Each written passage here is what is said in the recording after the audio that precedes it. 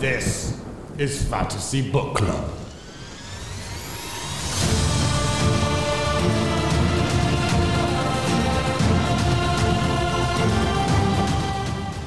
Hello and welcome to the Fantasy Book Club. This is the Internet's Book Club. Don't laugh at me, you doofus. This is the Internet's Book Club, and just by listening, you're a member. My name is Colin Pratt. And I'm Sydney Lyerly. And if you can't tell, we are back together. We're in person again. Woo! And what that means is that I have to sit here and watch Sydney laugh at me as I make noises, which is really, really off-putting. It's so distracting as that happens. It's been so long since we recorded in person.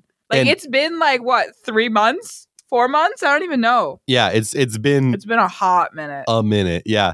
And you know what? We're back and we're better than ever, and we are still reading. I say it as if we have been going for a while. We just started. We've just started The Way of Kings by Brandon Sanderson.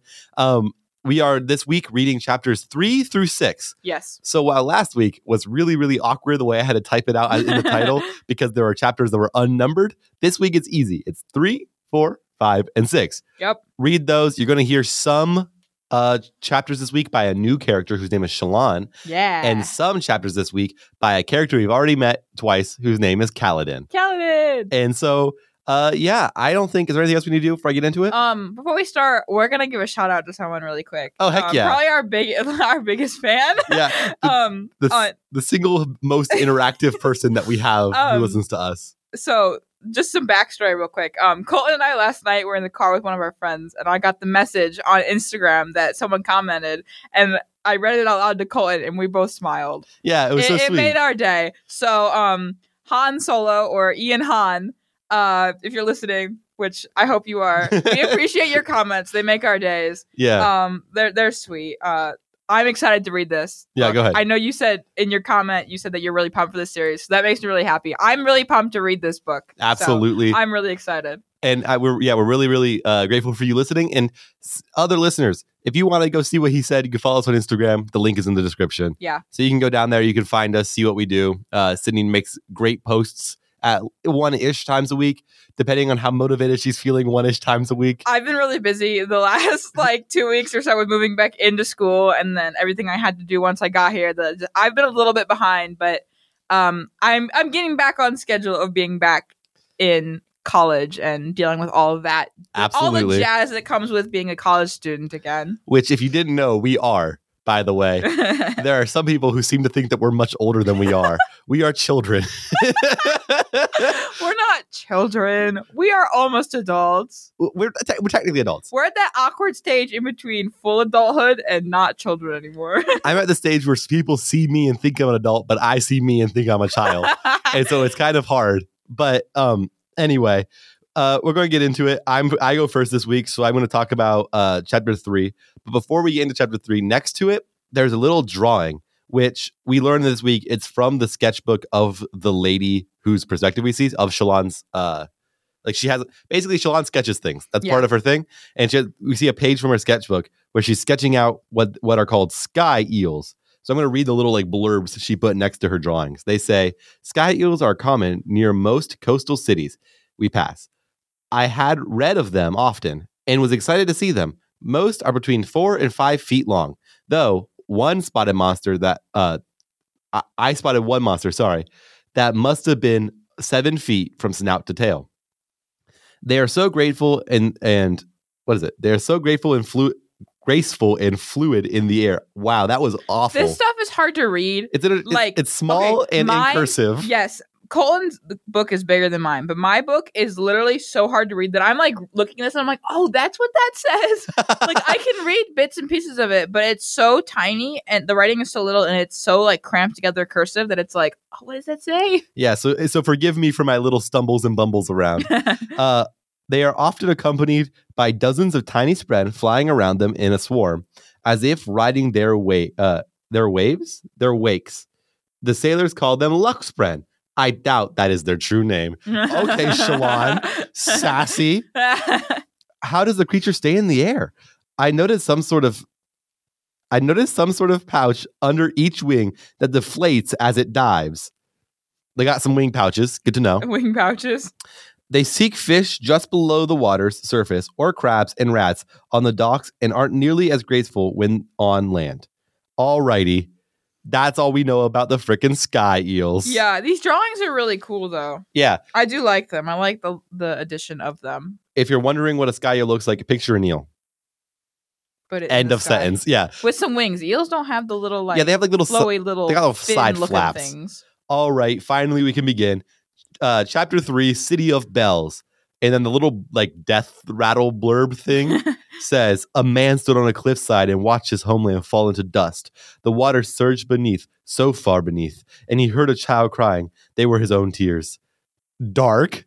That feels like not like what someone said, because the others have been like sentences, but that one feels like a poem. Yeah, it feels like, yes, a poem or like a story that someone was telling. Yep. Not like an actual death, like before you die sentence. Yes. Collected on the 4th of Tanatus, year 1171, 30 seconds before death. Subject was a cobbler of some renown. Good for him. Some renown. Yeah, he built up a little following of cobbling. Cobbling? I would love to be a cobbling man. I don't think that's the right word. Yeah, a cobbling man. I don't think that's right, Colin. But yeah, so still death rattles. City, have you noticed that they've all come in the same year? Yeah, I have noticed that. Why do you think that is? Well, maybe that year has something to do with the thing that happened last week at the beginning with Kaladin's thing or the big boys? No, the 10 people. Got it. My guess is that has something to do with either right after they departed or right before or something along those lines. It's somewhere around then. Okay, yes. Continuing. It opens with a girl named Shalon arriving to a place called Cabronth, City of Bells. And to describe, she's with a bunch of Thaylen sailors. Yeah. Thaylen, by the way, are the people with the long eyebrows who's also the slaver that Kaladin's dealing with. Yeah. They're both from Thaylen. They're both Thaylen. Yeah, don't they have like white hair or something like that? White hair and extremely long eyebrows that they style, like they put back over their ears and stuff. Yeah. Which is a cool detail. I don't know. That is a cool I feel like that'd be a cool thing for a real like group to have. Yeah. But to describe the city, I feel like it's picture a mountain that's been kind of hollowed out and it's built in a cone shape. So at the bottom of the mountain, there are like cities, and it goes up and up to the top where there's like a castle that's carved directly into the top of the mountain. Yeah. It's built that way to buffet against high storms, is what they say later on. Yeah. If you're unsure what that means, if you're Sydney, you'll learn later. Well, I just assume it's basically like a really aggressive storm, right? It's a good guess. Like, I mean, yeah, like thunderstorm, but maybe more aggressive. So Shalon, we learn, is not a very like common traveler. She doesn't travel much. She spends most of her life locked in her father's manor.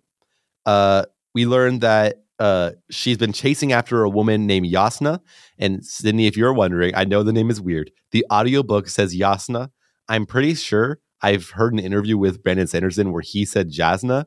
So I'm just going to go with the audiobook because that's the one I hear the most often. Yeah. So we'll just say Yasna for this book. Okay. If you have an issue with that, you can take it up with my manager, who is Sydney. Why am I the manager? What? If you have a problem with me calling her Yasna, you can take it up with Sydney. She'll deal with you in a very probably elegant way that I will hear about later. If someone mentions Sydney sending hate that I said Yasna, it's gonna make me laugh. Hop on that. That'd be a good time. What? Joking hate. If you do this, do not be actually mean to her. She's my friend. But it would be really funny if you guys actually said her stuff like, I can't believe you say Yasna. Anyway, she's tracking down Yasna. She's trying to be her ward. Is that right? Ward? Is that what she's trying to be?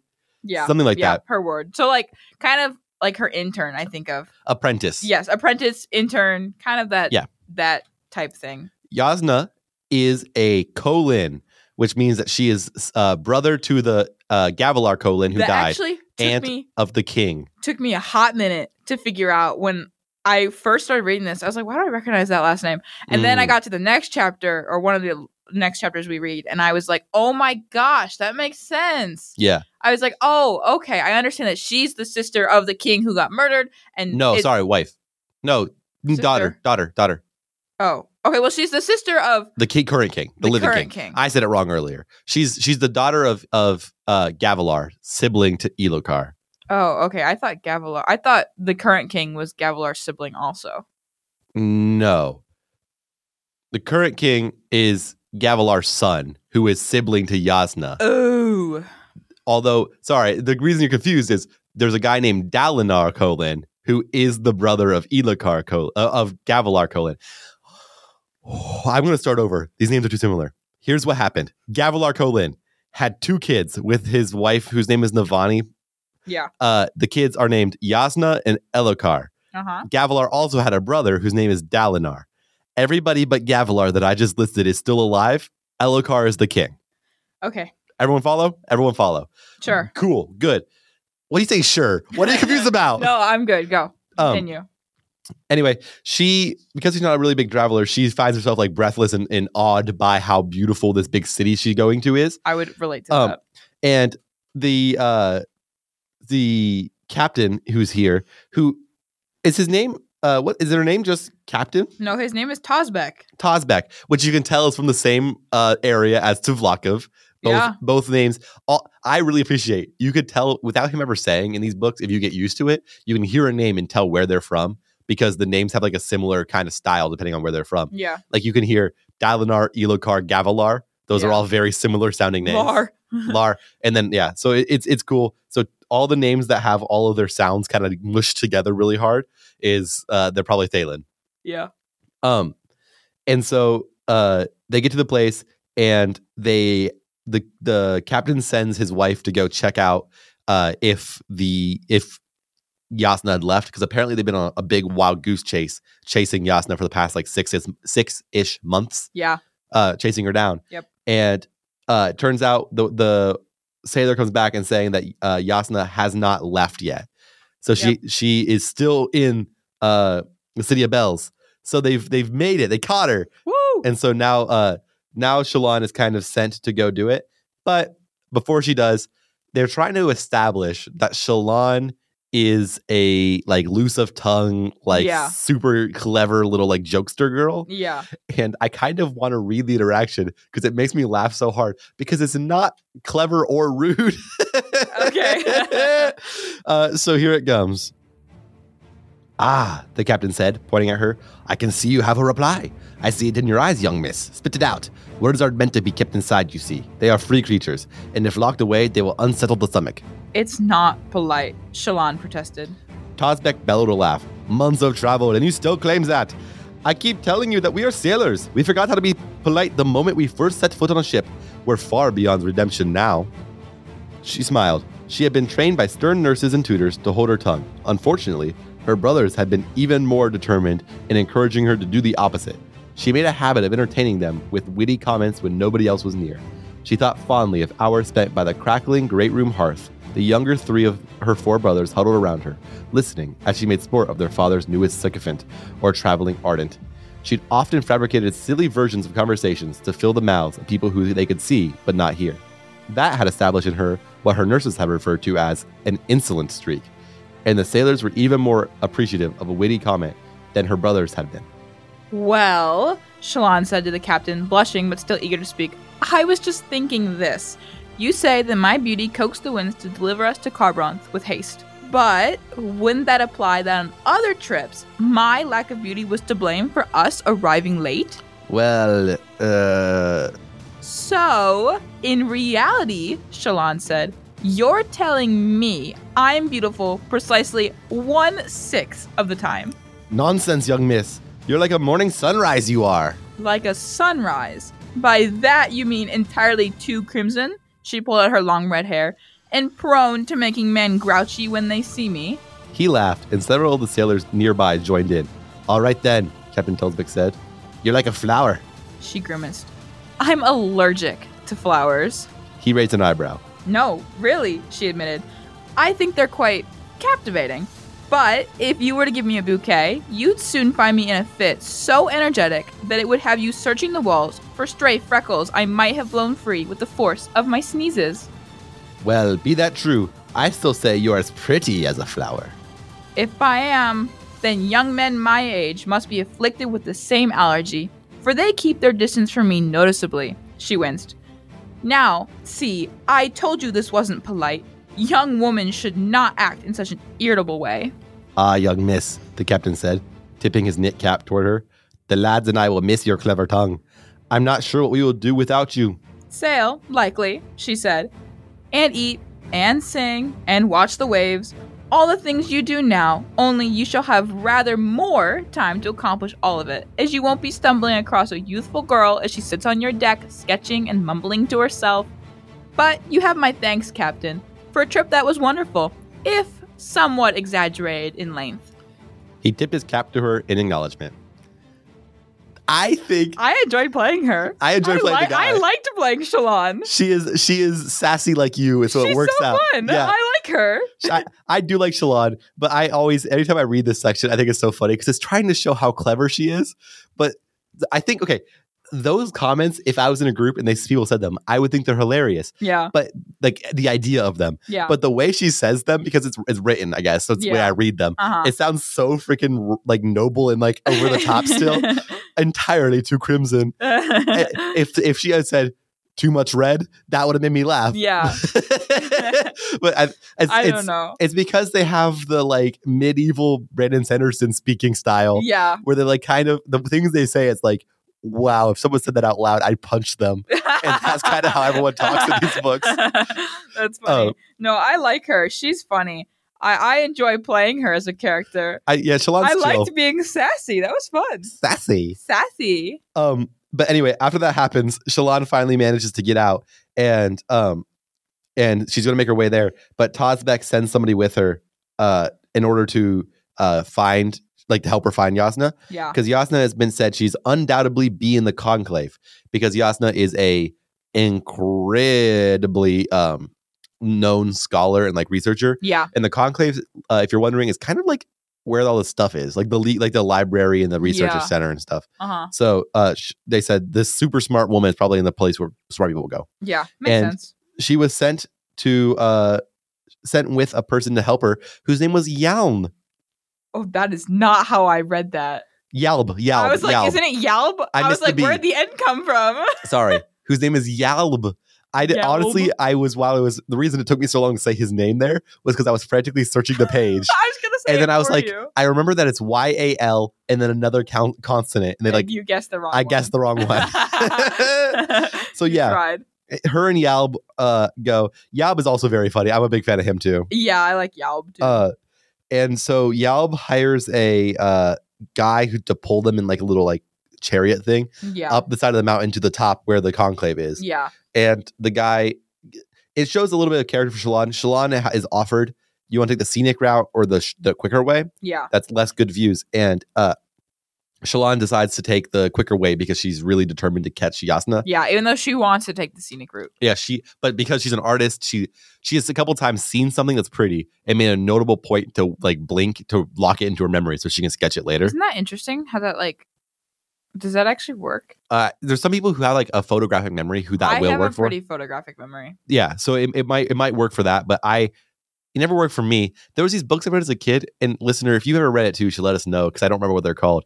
But there was a woman who the whole thing was this like 6-year-old girl had a perfect photographic memory, but the way she had to lock things in is she closed her eyes and verbally said click.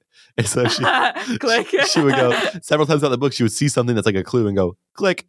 And that's hilarious. I thought I'm too judgy. Even as a kid, I was like, that's dumb. And, like, no, I just think I have a pretty good photographic memory. Like, I'm pretty good. Like, if I go to someone's house for the first time or something like that, or just go someplace for the first time, a lot of times, if I'm in there for a long enough period of time, I can remember fairly well what their house looked like. And I could, like, in my mind, walk around it. Like, if that makes sense. I am bad at that. So I will never understand what you're talking about. Well, I'm a visual learner, not my memory an is audio learner. my memory is cartoon. Have I told you this? No, I don't think so. It's not actually cartoon. I used to describe it that way as a kid. Colors and details get really like washed out in my memory, and so when I remember something, it's all in flats. Like it looks like a cartoon in my brain because I don't know. Yeah. So yeah. Anyway, back to it. They go up the thing with the guy. The guy pulling it and Yalb translating his dialect to Shalon. Yeah. And it's discovered that the guy at the top tried to overcharge Shalon and split the cost with Yalb. Yeah. So he tried to, because he could tell that Shalon was like a newbie basically. Yeah. And Either way, though, Shallan was kind enough to pay more than what he said was worth it. Yeah. And then she also paid Yaub too. Yeah. She's a nice person. Yeah. Also, she has a lot of money. She has light eyes. Well, so she's paying people. Well, I guess we should also mention she's got a lot. Part of the reason she's here, I think is mentioned in this chapter. Or maybe it's mentioned in the later one, but it is mentioned briefly, like throughout I feel like this chapter. Yeah. Her father just died, and she's trying to pretend that her father's not dead. Like her family, they're hiding it because they're like in big debt. Yep. And if they don't get the money that they need or whatever, don't reveal how they're gonna get it because it's not revealed until the end of the next chapter. I won't reveal how they're gonna get it, but if they don't get what they need, they're gonna become like destitute. Yes, they're basically they're in big trouble. Yep. And so they essentially, she made a plan with her brothers, and a big part of the plan was for her to try and become a ward to Jasnah. And it turns out it worked. She was not expecting to get a reply from Jasnah, but she did. Yeah. And so she's going to go. She's going because she got accepted as a ward, is what she believes. And so she's chasing this woman down. Yeah. Anyway, she pays the guy. She pays Yaub to not leave the area, so when she's done, she can come back out and find him. Yeah. And then she starts to go in to try and find Jasnah inside the conclave.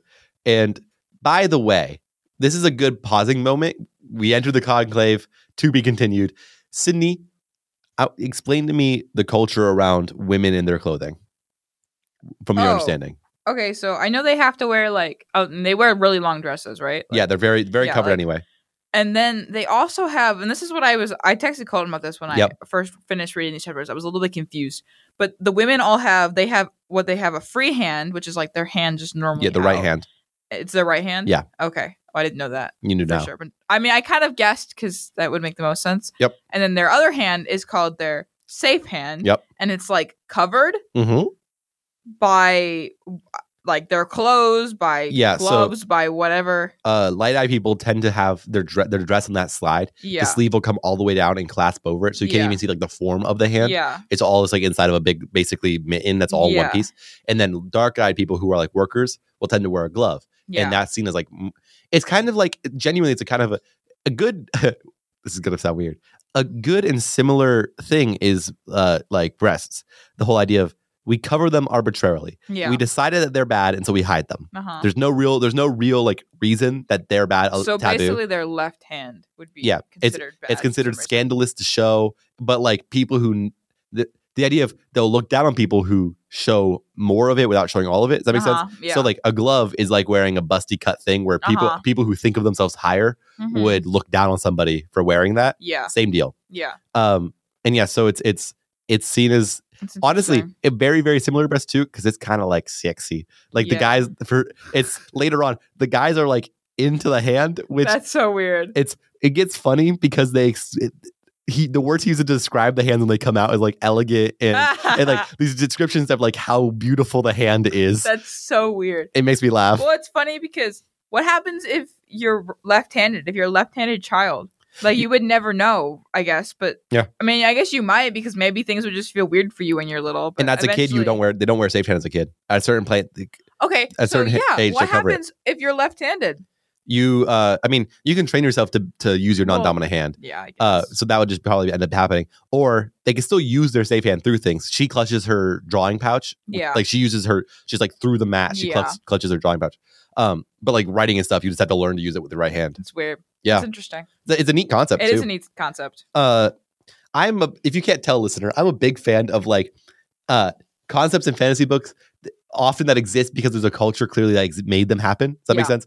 Clearly there's a culture that made the hands make sense, have this reason. Yeah. And it's the same culture. Men don't read in these books. Men can't read and write. Yeah. Feminine arts involve logic, reading, writing, and like arts, histories. Yeah. The arts, those kind of things. Men only know glyphs, which are like hieroglyphs. Yeah, which is funny because that's totally different than like how our culture used to be. It used to be the other way around. Like only men could read and write and women couldn't. But in this culture, it's flip-flopped, which I think is interesting too. Well, it's still the kind of thing though. Men are still like seen as the dominant ones. Yeah. And so they have like the masculine arts are like war and fighting and sword play. Yeah. And it's like physical things. Yeah. And that's pretty cool. Yeah. Anyway, finding they got there. They're going in. Now we've re-entered society. I just wanted to mention that because it says that she put her hand to her chest, and I wanted to take a break to let Sydney explain that. Yeah.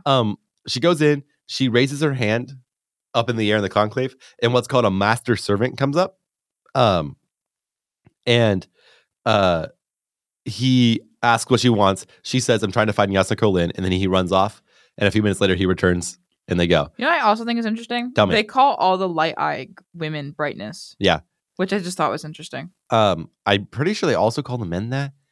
Oh, But maybe. I think it's just dark-eyed people call light-eyed people brightness. Maybe. I'm not 100% sure that's the case. Yeah. But light-eye, it might just be light-eyed women. But yeah. I just noticed it to the women's. Oh, Bright Lord. It's Bright Lord to men. Brightness and Bright Lord yeah. are the terms. Yeah. And then dark-eyed people are just dark-eyed people. Yeah. And there's something called Dawn. First Dawn, second Dawn. Do you notice that? The man who came up to her, using her free hand to feel a pulse. Where does it say when she raised her hand? Did I miss it? The master servant bowed. Most servants prided themselves on the refined service. The same air that Yob had been mocking moments ago. She raised her free hand in a sign of need. And sure enough, a master servant and a crisp. You were a little ahead of that. But there's a part where essentially there's like levels of how important you are in the dark-eyed group. So you're either light-eyed, and then there's like groupings of dark-eyed people who are levels of how important they are. Yeah. That's all. Yeah.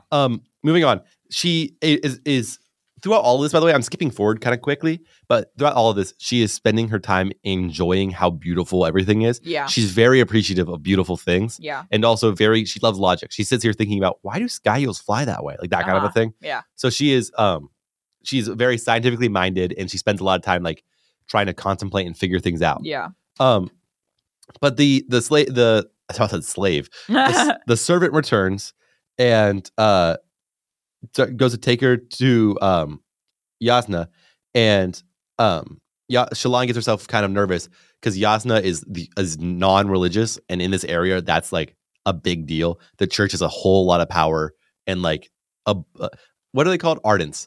The church has ardents, Sydney. Yeah. And ardents are they're seen as neither man nor women. They're exempt from all gender roles. So man ardents can read, girl ardents can learn to fight, that kind of a thing. Yeah.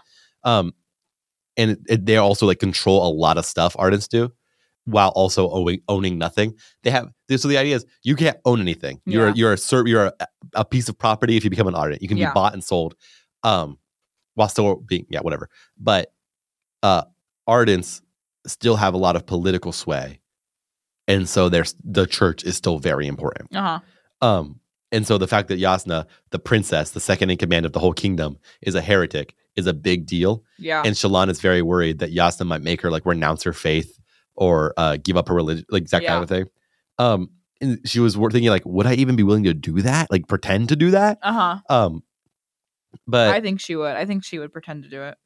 But anyway, she decides that she's still going to go through and at least try and get to Yasna's word. Because it says here, their father was dead and it was vital that remained a secret. Yeah. Which is a theory. Yeah. Well, we can discuss that theory later after the second chapter where she absolutely.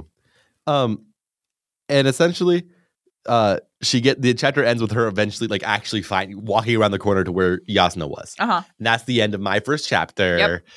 Theories for this thing, nothing really, because we see her again after Sydney's chapter. So we'll theorize at the end of our characters' chapters. Okie dokie. Now it's Sydney's time. Yay! Yay! So chapter 4, which is called The Shattered Plains. No way. Yes way. Cool. That was really creepy. We also learned about Parshman. Sorry, I remember at the beginning of my chapter. I'm scatterbrained at the moment. That's but okay. Remember, what are Parshman? Describe them. I'll describe them. You do that. They're short humanoid people. They're stocky in build, like they're broad shoulders and short, and their skin is a marbling of red, black, and like white. Does that make sense? But they're also like the Parshendi. The Parshendi are Parshmen, right? Parshendi are the Parshmen who can think. Yeah. So Parshmen are like basically brainless. They don't. They can't work. And Parshendi are people who can think. We'll see more of the Parshendi later on in Sydney's chapter. Spoiler alert. Yeah. But yeah, Parshmen are basically slaves. don't think they're more livestock than people. Mm-hmm. They're even like considered lower than slaves, essentially. Yeah. Yeah. Okay. Well, chapter 4, which is called The Shattered Plains. I'll read the little death rattle thing, as Colton calls it. Yeah. So it says, I'm dying, aren't I? Healer, why do you take my blood? Who is that beside you with his head of lines? I can see a distant sun, dark and cold, shining in a black sky. And this was collected on the 3rd of Jesna, 1172, which is a year later than the Yeah, a little bit 1171 later. we've had. 11 seconds pre-death. Subject was a Reshi Chul trainer. Sample is of particular note. Why? Apparently. I don't know. Do you have any guesses about what all is happening in this thing at all? Not really. Cool.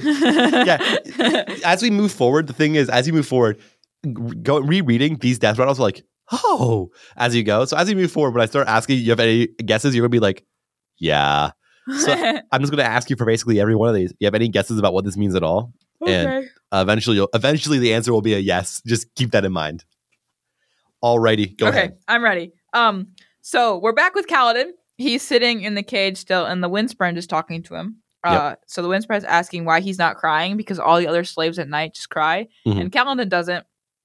And basically, he's like, "Well, there's no point. Like, why bother? It's not gonna help anything. Like, whatever." The wagon's, still rolling along. He's in a lot of like his mark on his forehead is still bleeding. All that fun jazz. I am glad the Windsprite's still around. Yeah, I like her. She's cute. She is cute. But the wagon's rolling around and they're not entirely sure. Kaladin's like not entirely sure where they're going, and he's like, "Why aren't we stopping? It's like past noon at this point. Like they should be getting their afternoon slop. Like why are we not being fed?" Afternoon Slop is a baller name for a band, by the way. Afternoon slop. Yeah, I'm gonna make a band and call it Afternoon Slop. Okay, Colton, you do that. But it does eventually the lead wagon stops, and so all the wagons stop eventually, but it's way past their normal stopping point, like time. Right. So he's a little bit confused. The Bluth and Tag, who are the two little helper boys. the helper guys, get out of the wagons and they walk over to Vlakov. You nailed it. It took you 2 attempts, but you got it. I was trying to say to Vlakov, and it just wasn't coming out right. There's only one Tvlakov. They're walking up to Tvlakov. There's only one Tvlakov.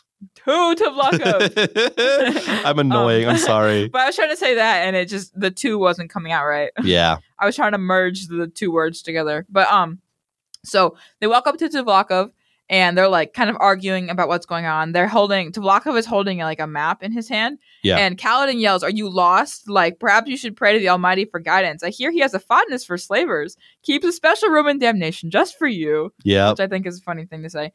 And Tvlakov looks at him and then comes over and is like, he hands him the map. He hands Kaladin the map and is like, "Do you know these lands? Like, let the armies travel these lands for the war. We know you were in the army. One. Yep. Do you know these lands are where we are?" And Kaladin takes the map and then proceeds to rip it to shreds. Baller play, my man. I'm going to be honest, I was not expecting. Really? No, I was not. He seems like the kind of guy who'd rip a map up. Oh, for sure. But that's not what I thought he was going to do here in this situation.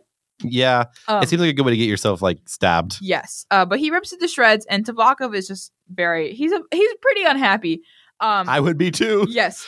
But he doesn't actually like do anything about it. Mm-hmm. Like he looks at, instead of getting angry with Kaladin, he instead offers him the opportunity to lead the caravan for more food, which is not at all what I was expecting. Like I feel like I was expecting Tvlakov to get really angry, and like beat him up or something. That's what I was expecting, but that's not what he does. Instead. He offers Kaladin the opportunity to lead the caravan and show Tvlakov how to get where they're going, and he'll get more food. And Kaladin's like, no. Yeah. He just flat out says no. He's not having any of it. He also doesn't know he doesn't know where he is. Like Kaladin doesn't even actually know where they are. Yeah. So it wouldn't have mattered anyways because he doesn't know how to get there. Yeah. But they also talk about vengeance. The 2 of them, and Tvlakov is like, you shouldn't be trying to take vengeance on me because I'm going to sell you and you could escape from them and that won't like affect me. Yeah. Right. Yeah. And Kaladin's like, well, I'll never really be freed even if I escape because I've got these brands on my forehead. Yep. And they just kind of talk about that. And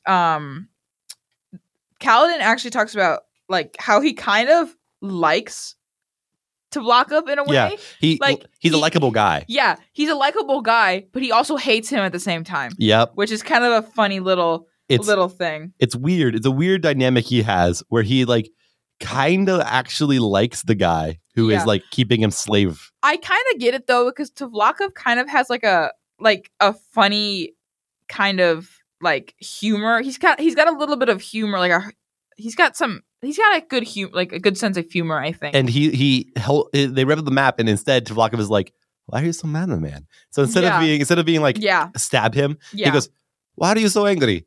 You don't need to be mad at me. I'm going to sell you." Like that kind of a thing. And like, it's just weirdly likable. It's a weirdly likable guy. Yeah. But that's where this little section ends, with Kaladin thinking about the fact that he kind of likes Tvlakv. And so now we find out that the wagon is like leaks during high storms when it rains. Kaladin's not really surprised by that because, they don't really care about the slaves. Tvlakv doesn't really care that much.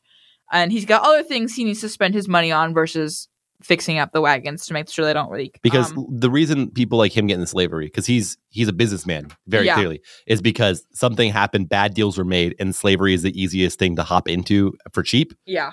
And it's also the riskiest. So it's the only thing that people who don't have a lot would be willing to actually try and do. Yeah. So that seems to be why Kaladin at least thinks that Tvlakv is in this business. Yeah, but basically during high storms, they like put up the walls on the sides of the cages and like basically trap them in there so they're not getting like drenched. Mm-hmm. Or like, but during the high storms there's like lightning and thunder and all this stuff, and Kaladin's not worried about like, the cart tipping over, about himself getting injured during the high storms. He's worried about Tvlakv dying because he realizes if Tvlakv dies, he figures the other two, Bluth and Tag, are going to run off and leave the slaves trapped in the carts, which would be literally terrible, and they would starve to death because they'd have no way to get out. Absolutely, that would be in my opinion, one of the worst ways to die. Oh, for sure. Like, and I totally understand why that would be something he would be worried about. But at the end of this high storm, it's not quite the end of it, but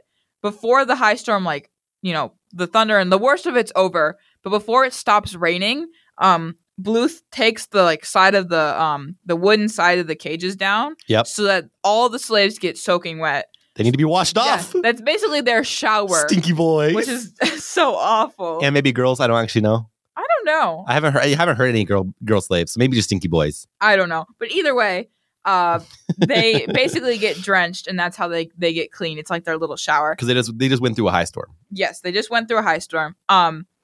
And after the end of the high storm, like, Kaladin can now look out because the wooden doors on the sides are down and the cage is just free again. Like it's been. He sees a bunch of windspren like floating around and stuff. Again, he's not entirely sure where they're going. But his windspren friend comes over to him, and Kaladin's like, "Oh." By the way, did you mention that they took it down extra early? Yes. Okay. Oh no, I didn't mention that, but yes, they did. They did take it down extra early this time, and we find out, I guess, kind of why that is. Yeah, because they think basically they want them to be extra clean this time around. Instead of being near the very end where it's just kind of like a sprinkle, it's like still kind of storming, but not hard. Yeah. But Kaladin's windspren comes over to him, and Kaladin's like, "Oh, I saw others of your kind, like other windspren," and he's like, "Why don't you go with them?" And she basically says, "I like it here." Like she glances kind of longingly. Yeah. But then says, "I like it here." So I'm a fan of her. I like her a lot. She's so too. Sweet. Yeah. And then she says, "There are others near, others like you." And Kaladin says, "Slaves?" And she goes, "I don't know, people, not the ones here, other ones." So now we know there's a lot of people. And then Kaladin looks But wait, a lot of people what? Like him, and that's a theory. In what way is he? Oh, sorry, you're right. There are other people, like not slaves here. She saw the people. Yes, she saw other people. I was confused. I thought she was saying there are other people like you, and I was sitting here thinking like, I wonder what that means. And so I was like, I'm gonna make Sydney guess, but I follow now. Now. My bad. No, other just people in general. Yeah. And he looks out, and he stands up, and he looks out of the cage, and he realizes that he can see smoke now. Yeah. And he's like, "Oh my gosh, that must mean there's like a city nearby or something. Like we're coming upon something. Wherever Tvlakv was trying to take us, we're finally getting there. We've arrived." I'm so happy for him. Wow, that was really loud. Sorry. We've arrived. Thank you. I don't want to give people ASMR tingles. We need to stop this game. But he realizes that, they're coming closer to where they need to be. And he's like, oh, do I really care? Yeah. Like, he doesn't really seem to care that much. He's in a tough spot, Kaladin. Yeah.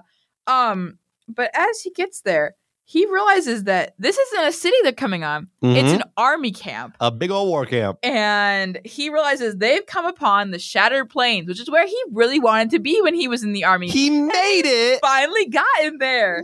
Yay! Good for him. Proud of him. But he's just like, oh my gosh. Like, what? Which is a fair reaction, to be honest. Like, if you're out there and I don't know, he spent all that time in the army to try and get there, and he ends up there as a slave, which is kind of depressing. But as they get closer, he realizes that the encampment is like flying a flag. He's seen it in books, like he recognizes it.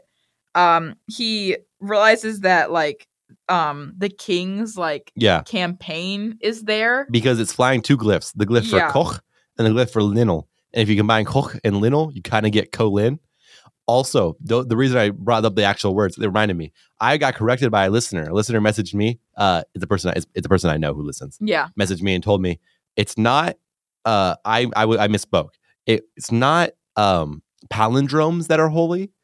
It's symmetry that's holy. Okay. So it's not just in words, but like things that are symmetrical are holy, including words. So if you look, Koch and Linel are both symmetrical. Yeah. It's the sound is symmetrical. Yeah. And so like words like that, like glyphs are holy, shapes that are symmetrical are holy, that kind of a thing.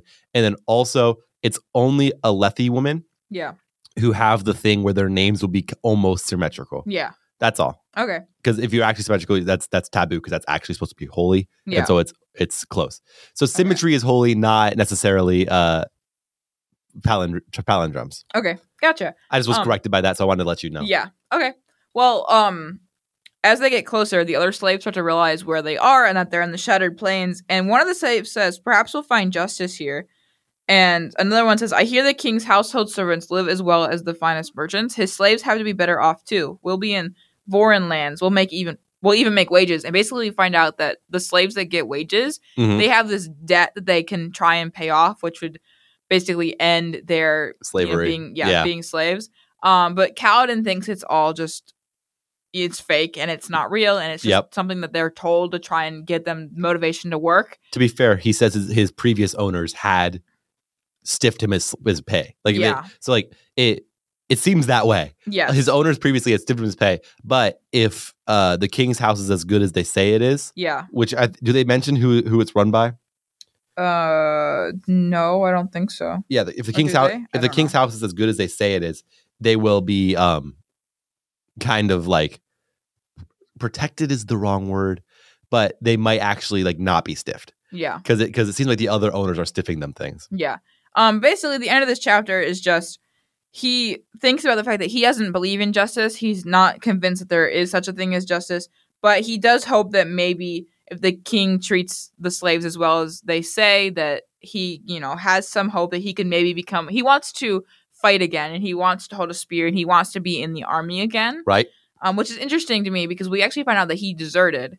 Mm-hmm. I think I had originally said last episode that I thought that he got made into slavery because he because he was taken by the Shardbearer, but I think it's instead because he deserted. That's what which I didn't realize. That's what Tvlakov says. Yeah. I don't know if that wasn't mentioned last. It also says I just didn't realize it. He mentions it here, but it's brought up much bigger in the next chapter. Yes, in the next chapter. I just wanted to bring that up real quick because I was thinking about it. But basically the chapter ends where he thinks this is probably going to be the only place where he can see if he can find the man he used to be. Yeah. And that's where this chapter ends. And then it's my turn again. Whoop, whoop. Yeah, and we can't really do any theories because you'll hear about it when it comes up. Yeah. This is chapter 5. Yep. The title is Heretic. I wonder who that could be. I don't know. And the death rattle says, "I have seen the end and have heard it named, the night of sorrows, the true desolation, the Everstorm." Collected on the first of names, 1172, 15 seconds pre-death. Subject was a dark-eyed youth of unknown origin. Okay, 15 seconds. That's such a small amount of time. Right.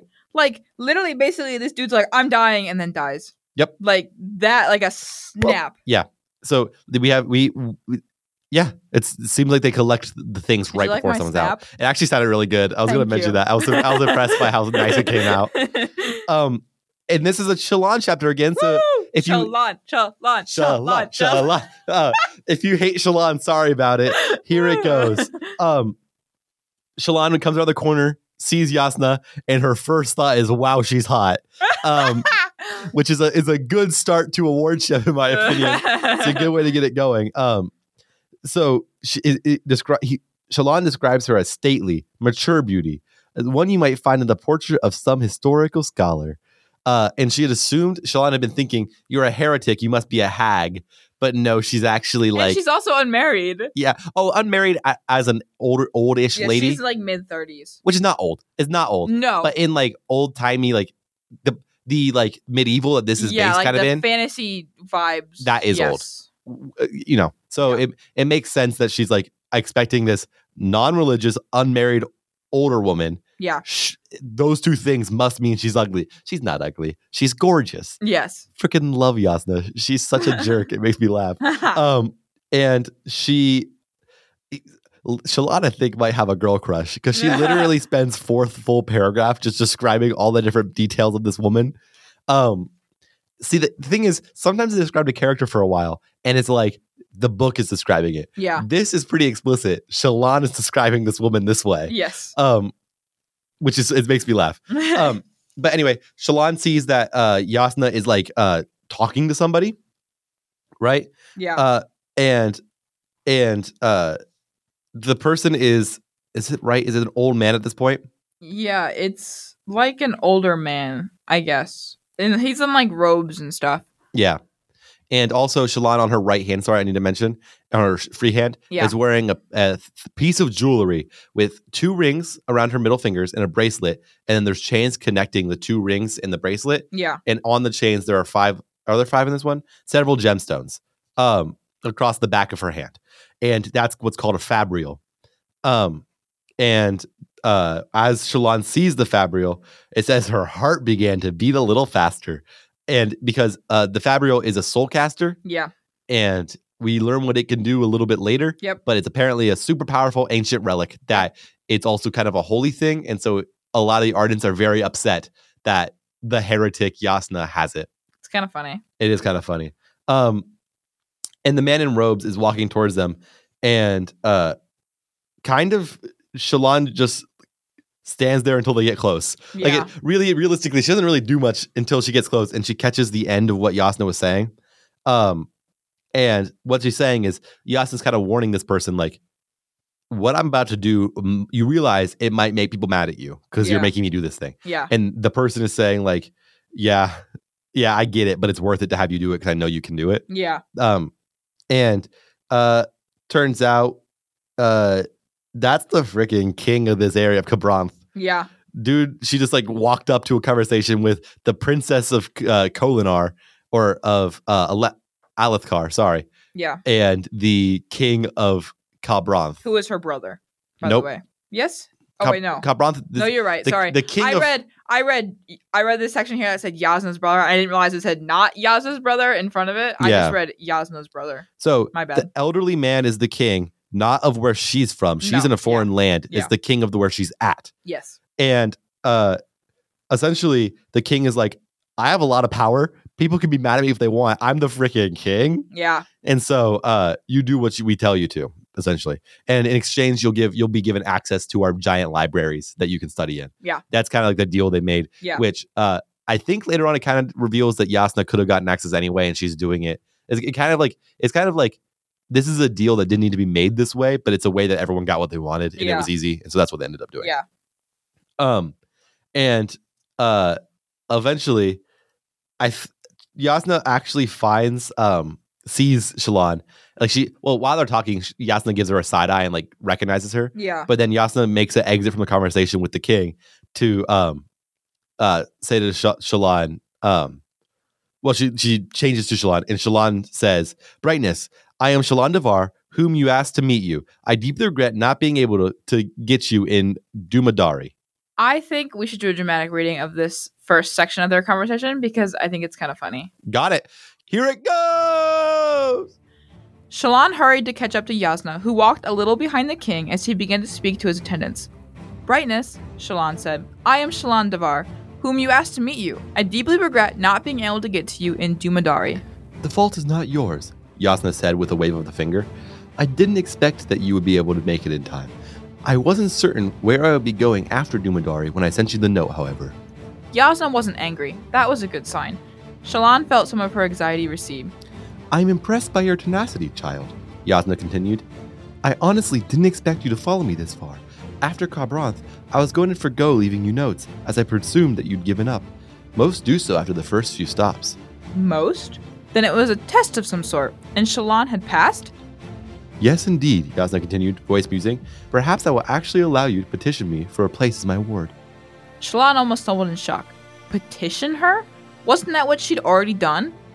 Brightness, Shallan said. I thought that, well, your letter... Yasna eyed her.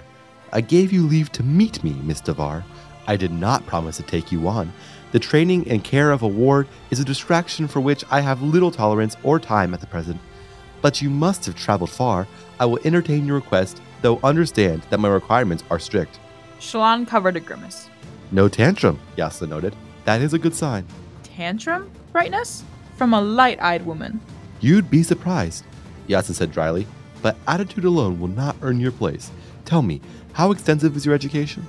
Extensive in some areas, Shallan said. Then she hesitantly added, extensively lacking in others. Very well, Yasna said. Ahead, the king seemed to be in a hurry, but he was old enough that even an urgent walk was still slow. Then we should do an evaluation. Answer truthfully and do not exaggerate, as I will soon discover your lies. Feign no false modesty either. I haven't the patience for a simperer. Yes, Brightness. So we learned quite a bit about Miss Yasna Davar in this section. Yeah. Not Davar. Miss Yasna Kholin in this section. Yeah. She is kinda a jerk. Okay. Yeah. The reason I wanted to do this section and then stop where we did is because I wanted to get like the main idea of their interaction together without having to read the entire interaction because that would take like 4 pages. Yeah. So basically Yasna's just like, she's testing everybody by making them go on a wild goose chase after her. Which is so rude. Yasna's kind of a big old but jerk woman. I do kind of get it though. Like if you're trying to find an apprentice or you want, if there's people who want to be your ward. Yeah. And you don't really want a ward. I would want to find if like, you know, you'd be willing to maybe take one on. It would have to be someone who like actually wants to do this. Like, actually puts in the effort to do this. So I kind of get it. Because a couple things. One, for any woman being the ward of one, a woman who's widely regarded as the smartest woman. Yeah. 2, a woman who is the princess of the nation. Yeah. And 3, a woman who travels all over the world. That would be a wonderful, great thing for your own personal power. Oh, for and sure. so she probably gets petitioned by people who are underqualified but are just rich and hope that she will take them on because of the title. Yeah. And so it makes sense that Shallan's like, if I'm going to do this thing that's going to distract me from making me the smartest woman who's alive, I'm going to find somebody who really, really actually wants that and doesn't just want the notoriety that comes with me. Yes. So that's pretty cool. I do get it. Like she is a little bit of a jerk, but I kind of understand where she's coming from, if that makes sense. Like, well, this part before that we just read, she wasn't really a jerk. No. The jerkiness kind of comes up. Yeah. Uh-huh. So Yasna starts testing Shallan on like the feminine arts. So first thing she does is freaking make Shallan sing in public, even though Shallan is real freaked out by it. Jerk move number 1. Second one, she starts asking Shallan about like other things, and Shallan is doing her best with her abilities. That she's telling the truth. She's talking about the things she's read, but she was a really sheltered person. Yeah. And so she doesn't have any kind of reading. And also Yasna has ridiculously high expectations. Yes. She's got knowledge that Shallan would have no way of knowing. Really? I mean, unless she like was really rich and should know all this stuff. Like, you know? And like she's listing like, what about logic? And Shallan says the books she's read, which are in Yasna's like, babies have read that. Yeah. And then she starts listing authors. And Shallan's like, that's a Shin name. Like, that's a name from a person who's on the other side of the world. Yeah. Who we can't, like, you expect me, a person who's not taken an award clearly is trying to become a scholar. Yeah. You expect me to have already read like a book that was written by somebody who's like getting here. Yeah. And so Shallan is already getting a little bit more irritable the longer this conversation goes, because she's like, you expect ridiculously a lot. Yeah. And then as it keeps going further, here's another moment of Jasnah being a jerk. Shallan says that she doesn't have access to a lot of books. Yeah. And she says, my circumstances are unusual brightness. And freaking Jasnah's first response is, ignorance is hardly unusual, Miss Devar. Yeah. And dude, she just said that the reason that don't know this is because I have weird circumstances. And instead of saying, what are the circumstances, you say, being dumb is normal. That's dumb. Jerky little Jasnah. Yeah, she definitely. Yeah. Yeah. No, in this section, like, she's just very rude, I think. Yeah. And then like Shallan slowly gets more and more stiff and irritable in her responses. Where she says like, she asks about science, and she goes, I have a reasonable foundation for the sciences you might expect from a woman of my age. And then she says, I can speak with Jasnah asks for more details, and she says, I can speak with skill about geography, geology, physics, and chemistry. I made a particular study in biology and botany. But if you expect me to be able to solve Fabricant's conundrum with a wave of my hand, I shall suspect you'll be disappointed. So the idea is like, she's getting a little sassy here. Yeah, I know most of the things. If you expect me to know everything, you will be sad. And then Jasnah says, have I not the right to make reasonable demands of my potential students, Miss Devar? And Shallan says, reasonable? Your demands are about as reasonable as ones made of the 10 heralds on proving day, which is probably some religious thing. Yeah. With all due respect, Brightness, you seem to want potential wards to be master scholars already. I may be able to find a pair of 80-year-old Ardens who in the city who might fit your requirements, but they can interview for your position, that they might have trouble hearing well enough to answer your questions. And then that very much makes Jasnah like, and you talk to your mom this way? Yeah. And then Shallan's like, my mom's dead, butthole. Yeah, basically that's what she said. She says, I do not speak to them this way, nor should I to you. I apologize. Yeah. And then Yaz is like, well, at least you're humble. And then she goes, my mother passed away when I was a child. And Yaz is like, oh, well. Jasnah's kind of a butthole for this whole thing. But Jasnah also knows that her father remarried, which is interesting.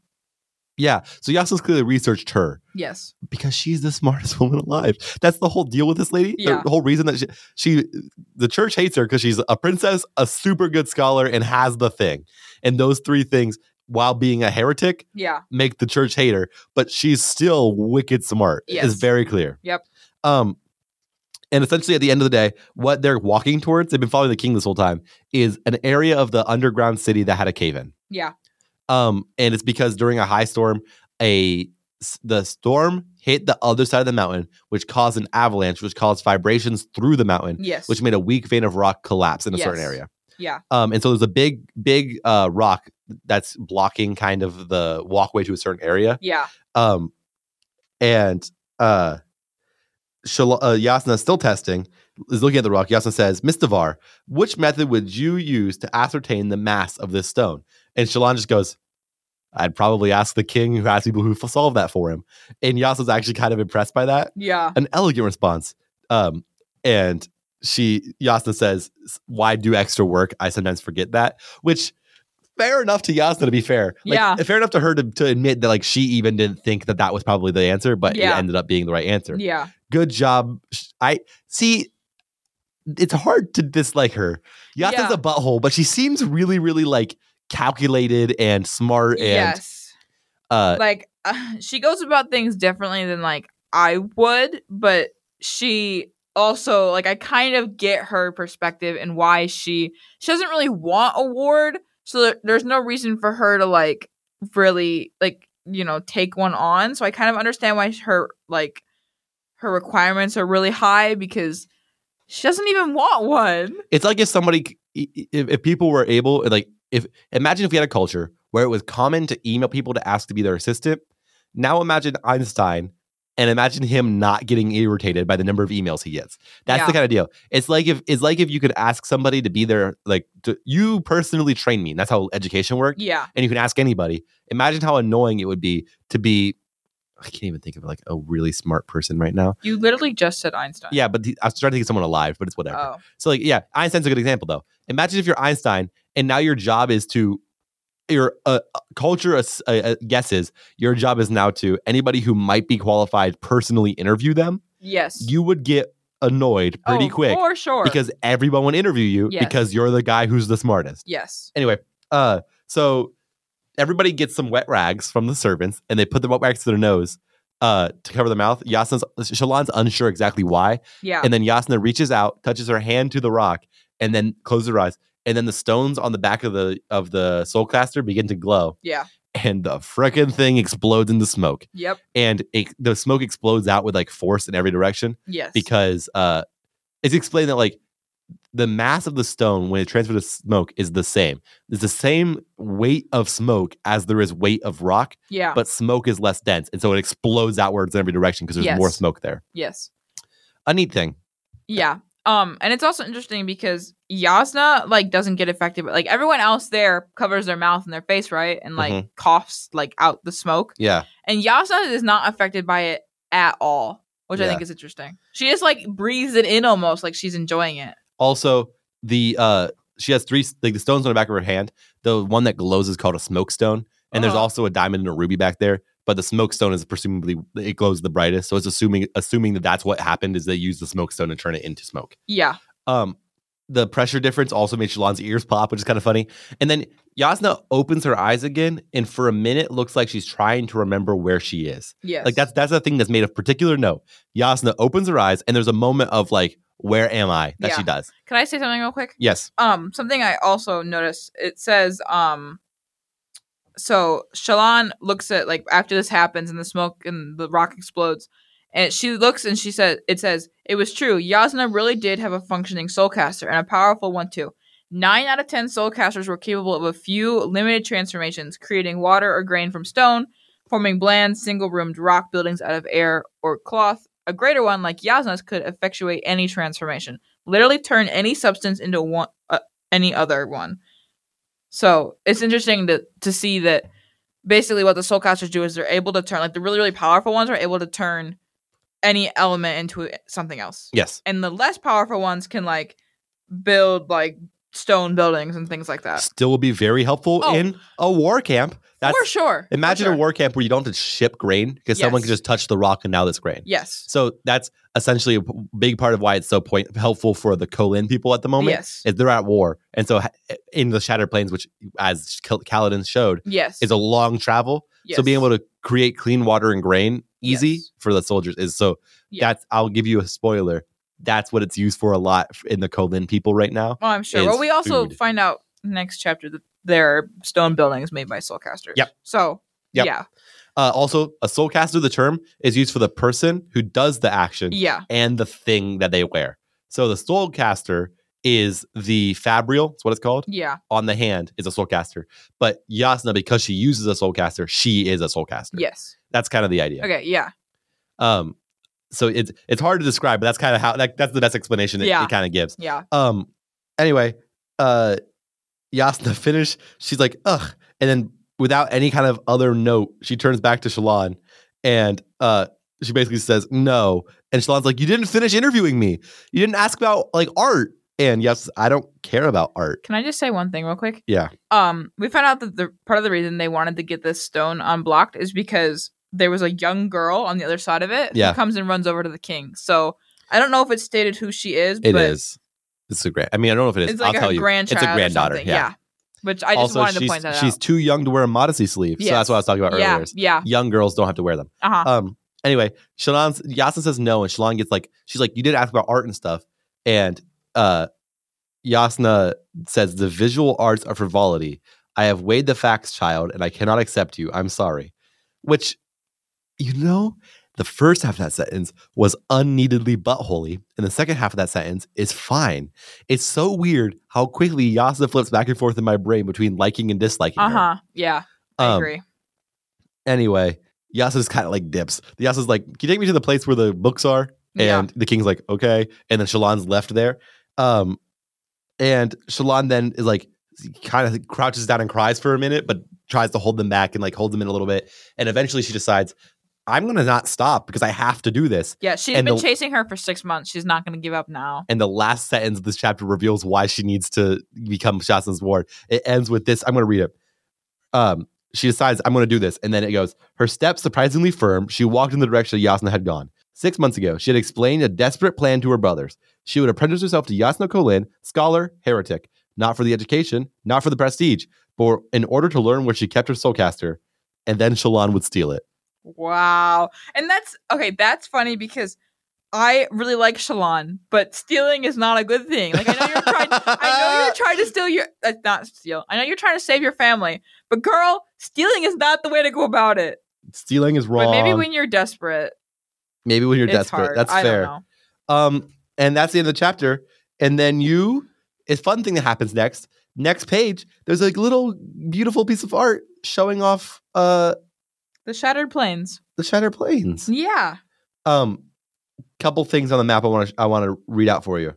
At the very top of the map, it's actually east, but the northernmost side of the map, the upper, is the actual Shattered Plains, which shows where the cracks come down. There's one little mark with an arrow that says Honor Chasm on the Shattered Plains. Uh-huh. What do you think that is? It mentions it in the book too. I feel like some place where people go to kill themselves. The Bridgeman. The vibes the that Bridgeman, I was getting, yeah. Because the Bridgeman, that's a place where they can go to get out of it. Because what we learn is Bridgeman. Oh, it's terrible. Yes. Okay, real quick. Do we want to do theories about Shallan? Oh, right. Sorry. I'm man, guys, back in person with Sydney has gotten me all thrown off. I hope you've enjoyed this episode. I've enjoyed recording this more than I've enjoyed recording any in a long time. It's been fun. I'm having fun talking to Sydney about my favorite book. Okay. Shallan, what is she going to do next? Okay. Well, she obviously chases Jasnah down. Yeah. And my guess is she just kind of bugs Jasnah until eventually Jasnah's like, okay, fine. Like, I feel like she's going to follow Jasnah to the library and she's going to, like, check out some of these books if she can and, like, talk to Jasnah about the things she knows. And Jasnah's going to be like, okay, well, I feel like eventually Jasnah's going to be impressed because she's not giving up. Yeah. And so I think eventually Tenacity. Jasnah will. She's already shown that she appreciates tenacity. So I think Jasnah's going to eventually accept her because she's following her around anyways. Yep. So that's a good guess. I said yep because I'm saying it's a good guess. Yes. I'm not saying it's the I answer. got you. Listener, forgot how hard it is to know the answer and not show it on my face.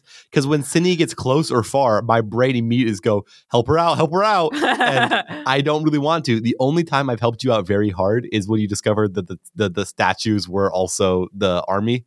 You remember that? In Warbreaker. There was the army that was been mentioned a bunch of times, and I like helped you piece together what the army actually was. Yeah, that's the most helpful I was. And every time I listen back to it, I'm like, I should have shut up, Colton.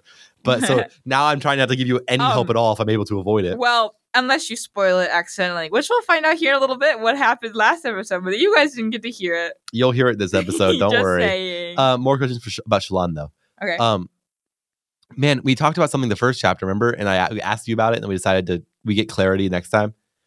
I don't remember. I'm not gonna lie. Either. Dang it. Well, tell me about soulcasters. What's the deal with how they work? Like, what's the deal with Jasnah? Like, it brought specific attention to the way she acted afterwards. Yeah. So I think, okay, I actually have a theory about that. Tell me. So I think that the soulcasters, the really, really powerful ones, especially, maybe not so much the less powerful ones, but the really, really powerful ones, I think because they're so powerful, take something out of the person. Mm-hmm. And so in her case, she has to put in all this, like, she puts in so much power into making this rock explode that she, for a moment, loses, like, her senses of where she is. Like, she loses maybe her memory for a little bit. Mm-hmm. Like, something like that. Like, you know how if you put in so much effort into something, like, you can kind of, like, lose, you know. Yeah. You know what I'm talking about. I like that guess. That's a good guess. Thank you. Let me think. Is there anything else specific? We kind of got left on a cliffhanger, and so you guessed about that. And most of the other stuff, I think, has been pretty decently explained. Yeah. So yeah, go ahead and continue on to your chapter. Okay, chapter 6, which is titled Bridge 4, which we'll find out what that is here in a bit. But the little death rattle says, I'm cold. Mother, I'm cold. Mother, why can I still hear the rain? Will it stop? And this was collected on Vivicious 1172, 32 seconds pre-death. Subject was a light-eyed female child, approximately 6 years old. And so what I think is happening here... What the heck, man? That's so It sad. is pretty sad. But what I think is happening here is I think there was a high storm that didn't stop. For her or ever? Just like, I'm talking about like for a long period of time. Okay, maybe. Because, well, the rain makes me think of high storm. And the other thing talked about the Everstorm. The last one. So I don't know. I was just thinking of like this big You know what the storm. Everstorm is? You have a guess for that? Just another big storm.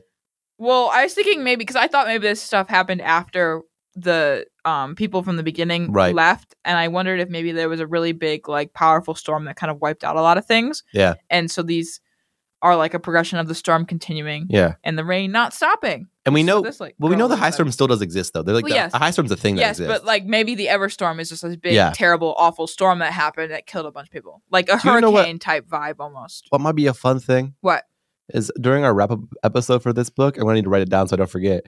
It might be fun to have a little segment where we go back through and just like read the little death rattles at the beginning. Yeah. It's with like the knowledge of now. Yeah. That might be a fun thing to do. I agree. Anyway, you can get into it. Okay.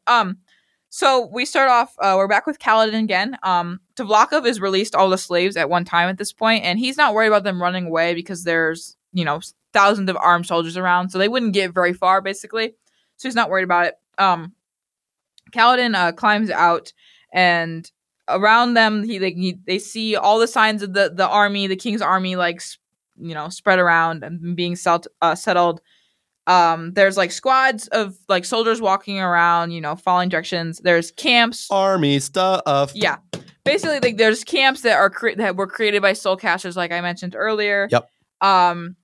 It's very obvious that they're in a war zone. Yeah. And there's those, describe the Shattered Plains though, because they're cool. Oh, well, they're just like very. Oh, I see what you're talking about. So basically, yeah, the Shattered Plains are like different, like plateaus, kind of, I guess, right? Yeah. Like, and there's like gaps in the middle of them, and they're kind of rocky, and they have to take bridges to get across the different gaps. Imagine if there's a section of Earth that was as a giant piece of glass, and then somebody hit it with a hammer, the glass kind of essentially giant cracks run through the Earth. Yes. That are steep and deep enough you'll die. Yes. And pretty wide too, like 20 feet across at some parts. Yes. Like imagine a field as big as you can see with just giant freaking cracks everywhere. Yes. That's such a neat idea. Yeah. I sell my soul to books with neat ideas. Like neat concepts make me so excited. And so like that's why part of why I like his book so much is that it's just like every couple sentences I'm like, what an idea. Yeah. How do you think of that? And so that's something that I'm excited about. Yes, but that's what they look like, which, like I said, they have to take bridges to get across the different like cracks, which we find out in a little while. Yep. Sorry for the spoiler. Well, I mean, if they read it, they should have known. Yeah, so. listener. You shoulda. Yeah, you should have read. You should have known. I said it and then didn't know how to continue, and so it just kind of got real awkward for a second. You shoulda. It's a good book. I really wish you did. It's such a good book. Anyways, they have the slaves, Kaladin and the slaves all line up in like a row. And they have like Tvlakov is talking to a light-eyed woman. Yeah. Who looks pretty important, is what Kaladin says. And yeah, she's got like a stick thingy. But she comes over and she basically walks down the line and looks at them, and she's like not impressed by what she sees. She's like, these men are half starved and sickly. Like, she's not happy, and she's like, you're asking 2 emerald bromes a head for these people. And Tvlakov's like, well, maybe perhaps 1.5. Yeah. Like, he's trying to basically like sweet talk her, and she's like, what would I ever use them for? They're literally starving to death. They wouldn't be able to do anything. And they're too sickly to be in charge of food. And like, yeah. Yeah. And we have Parchman to do that kind of work. Like, you know, I don't even need these slaves. And Tvlakov's like, well, I can go to other, he says, high princes. And she's like, no, I will take them, but only for 1.25. Right. Instead of 2. And she says they can cut timber for us in the northern forest. And then she gets to Kaladin and she goes, here now, this is a far better stock than the others. Don't And- call humans stock. Well, yeah. Slave stuff in books every time. I get It's so mad at. upsetting, yes. It's a good way to make you hate a guy is to have Oh. them have slaves. For sure. And Tvlakov is like, well, I thought you might like this one. And she basically silences him with a stick, which I think is Shut kind up, of funny. Tvlakov. Yeah. I think that's kind of funny. It's a funny image to me. Strip then- for me. Yes, she looks at Kaladin and goes, remove your top, slave. And Kaladin's like, Don't spit. Don't spit. don't want Don't to do spit. this. Don't Yes, spit. Don't. He tries. He thinks he's gonna spit at her. Then he's like, "She's my only chance out of here. Don't spit. Yes. Don't spit. Don't spit." But he takes his shirt off and she says, Woo, a woo. large. She says essentially, it takes his shirt off. The book describes Kaladin for a minute, and the book basically says, and like that's the message the book gives right then. I guess. But she says a large number of scars for one so young, and she goes, "You are a military man," and he says yes, and she also point out his windspread friend is like zipping around, like looking at her and stuff, And like, also mimicking people. yes, I which is love really every time it funny. describes her like standing on their shoulder and like standing like they do. Makes me laugh. I love. It's funny love because Syl. no one else can see her except for I just said the name again. What's the name? Just say I don't- later on. it's like- Later on, it reveals her name. We'll talk about it later. Sile. Syl. Syl. Yeah. Yeah. Okay. Real quick, while we're talking Sile? about this, Sile. What if I called you Saidi? It's Syl. You're right. You're SYD. Actually- You're one letter different. Actually, it's Sylphrena, That's her full name. But still. And real quick, while we're talking about this, Colton spoiled this for me last episode. and I You guys saved. didn't get to hear It but- was before a dramatic reading started, and those get cut out. But I saved it just so I can reveal what actually happened right now. Okay, so I want to do. Let's start at the spot where I know I just read it. But let's start at the spot where Kaladin says, "How do you know my name?" Okay. And we'll go. I'm Kaladin, to you're Syl. Colton. Why you do this thing? I'm Kaladin, you're this friend. Why you do this? Just pretend like I didn't say it. It's good. That's hard to do. I can't believe that. I am so. That's hilarious. And it's not even in the episode. The issue is it's not even part of the episode where I spoiled it. So now you can't even pretend like you have to pretend like I didn't say it. Okay. I'm Kaladin, you're this Can friend. I have when does that come up?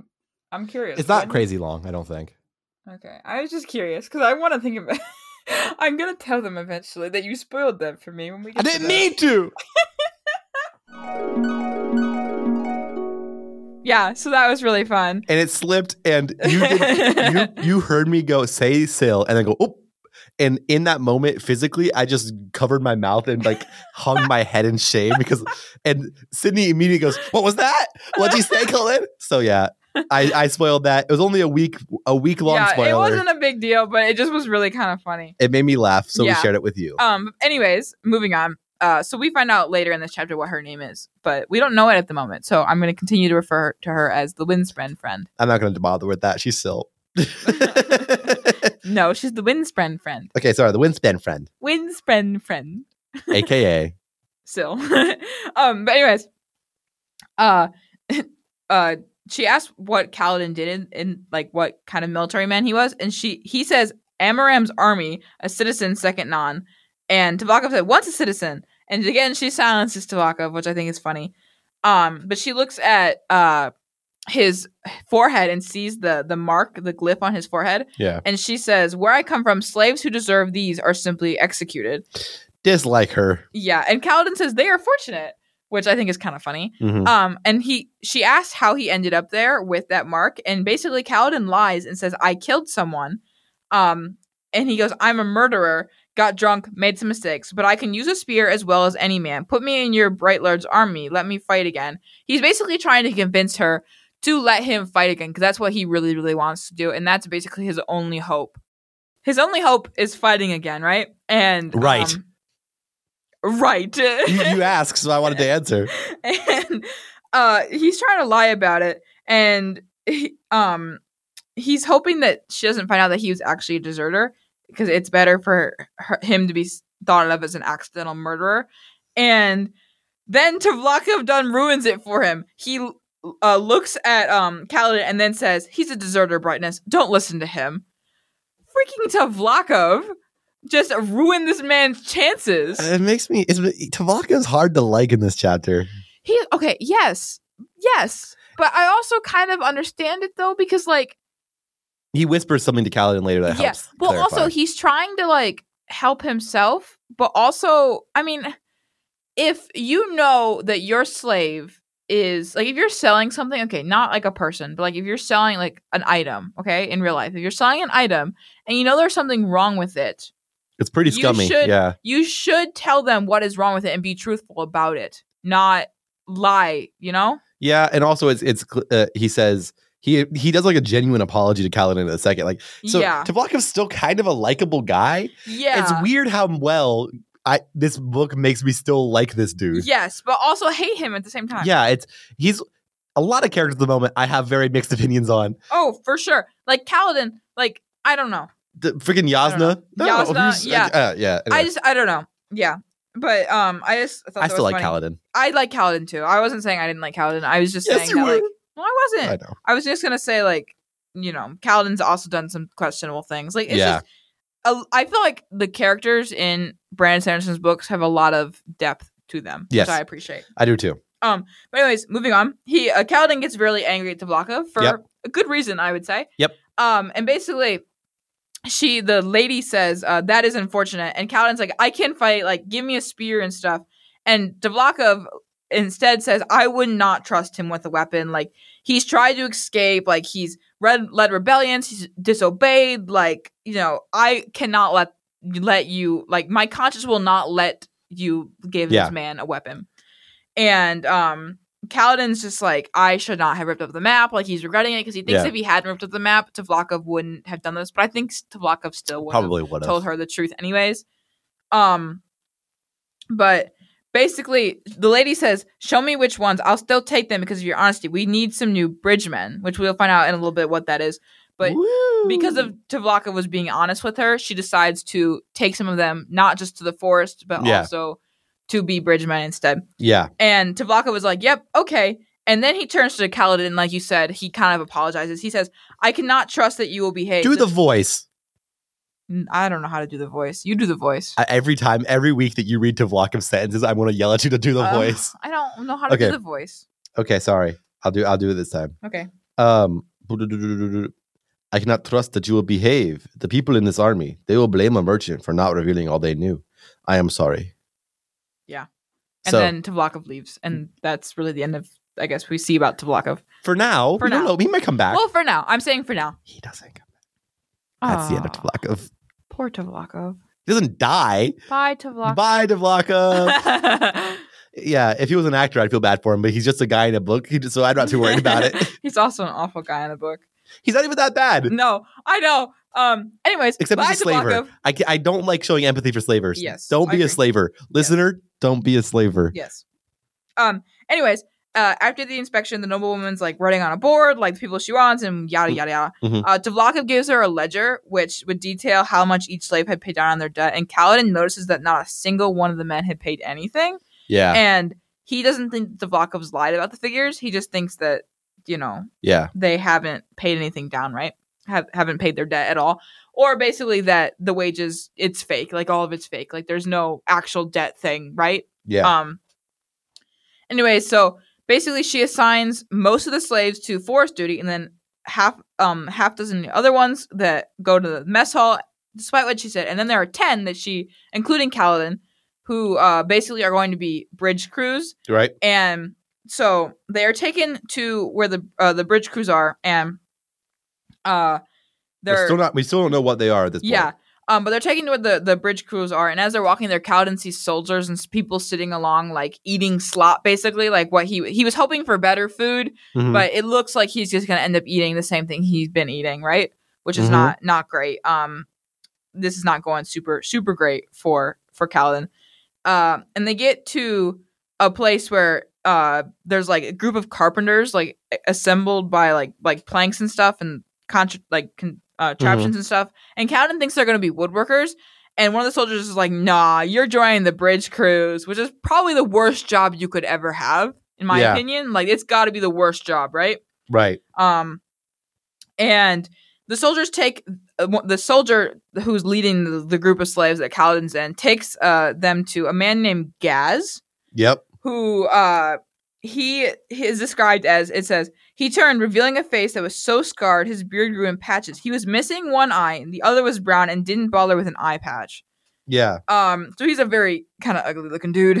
And it's weird too, because that's not weird, but he's described as lean and strong. Yeah. And this is the first read. I've read this book 4 times. This is the first time that I haven't pictured him as a short little man. For some reason, I pictured him as a short little fat man, but he's not a short little fat man. No. He's a tall little lean man. Yeah. But Gaz says he sees that Kaladin and the other slaves, and he says, these spindly things, they'll barely stop an arrow. That's how you shouldn't think of your soldiers. If the way you think of them is that they're arrow fodder, that sucks. That sucks. Oh, yeah. And Kaladin is like, I have military training. Like, Yeah. he says, in the army of High Lord Amaram. And Gaz is like, I don't really care. Yeah, who gives a crap? Yes. Actually, I want to do a really short, quick, dramatic reading. All right, let's send it. Yeah. Let's send it. I have military training, Kaladin said, in the army of High Lord Amaram. I don't really care. Gaz cut in, spitting something dark to the side. Kaladin hesitated. When Amaram... You keep mentioning that name, Gaz snapped. Served under some unimportant landlord, did you? Expect me to be impressed? Kaladin sighed. He'd met this kind of man before, a lesser sergeant with no hope of advancement. His only pleasure in life came from his authority over those even sorrier than himself. Well, so be it. You have a slave's mark, Gaz said, snorting. I doubt you even held a spear. Either way, you'll have to condescend to join us now, lordship. Kaladin's windspren flitted down and inspected Gaz, then closed one of her eyes, imitating him. For some reason, seeing her made Kaladin smile. Gaz misinterpreted the smile. The man scowled and stepped forward, pointing. At that moment, a loud chorus of horns echoed through the camp. Carpenters glanced up, and the soldiers who had guided Kaladin dashed back towards the center of camp. The slaves behind Kaladin looked around anxiously. Stormfather! Gaz cursed. Bridgeman! Up! Up, you louts! He began kicking some of the men who were eating. They scattered their bowls, scrambled to their feet. They wore simple sandals instead of proper boots. You, lordship! Gaz said, pointing at Kaladin. Oh, I didn't say... I don't care what nation you said. You're in Bridge 4. He pointed at a group of departing bridgemen. The rest of you, go wait over there. I'll divide you up later. Get moving, or I'll see you strung up by your heels. I like doing Gaz's voice. I hate Gaz. Oh yeah, Gaz is a terrible guy. But Gaz is a horrible, horrible human being. I like Tvlakov 1,000 times more than I like Gaz. yeah, End of Tvlakov. story. I think Tvlakov was in our Wish You Were Dead first chapter. I think frickin' Tvlakov made it out of there if Gaz is around. Like if Gaz is around, Tvlakov is not in the same tier. Sure. Okay, anyways. Your lordship. I like saying it like that. Your lordship. That's how I think of him. Your lordship. Okay. Anyway, so basically what's happening is there's like the war is kind of starting again, or they're fighting. A battle is starting, A battle, I guess I should say. yes. And Kaladin's been appointed to Bridge 4, and there's like 20. Actually, no, there's a lot of bridges. Each There's like, bridge supports 40 people. yeah, but there's and so like 20 bridges or something like that. There are 20. There are way more than 20, but for right now, 20 are going on this run. Yeah. Okay. Anyways, basically what they do is they run up to this giant bridge, and men pick it up on their shoulders, and there's a little slot for their head, and that's It's painful. 5 and across. they run. So it's 5 across, 2 on the edges so they can see, and then 3 who are their entire thing are in a wooden boxed head holding a bridge on their shoulders and Yeah. just sprinting. They can't see where they're going. It sounds like the. Have you ever tried to carry something with somebody else at the same time? Yes. You guys, if you're not perfectly in sync, you're gonna be bumping forward and back. Yep. In a little box for your head, your head's getting hit. And that always Yep. that always freaked me out so bad. The Yep. image of having your head in the box hole. Yep. But anyways, like I said, they get to the bridges, and Gaz is like, he gets to Bridge 4, and he looks around, and he's like, where's your bridge leader? And basically find out that one of the bridgemen tossed himself into the honor chasm. And Honor chasm. that's what I said, honor chasm. It sounded like outer chasm. I definitely said honor chasm. You probably did, but I just misheard you. I was like, what's an outer chasm? I follow now. The honor chasm, like we talked about earlier. And Gaz is like, darn it, like, why can't you just keep a bridge leader for a week? Mm-hmm. Honestly, I don't blame them. Yeah. I'd probably dump myself into an honor chasm too if I had to do this. Yeah. What you're about to describe, though, because It's terrible. I'm not looking forward to describing it. But basically he's like, it doesn't matter. We'll figure it out later based on who survives. Yeah. And so he You at the back. He tells Kaladin to get in the back.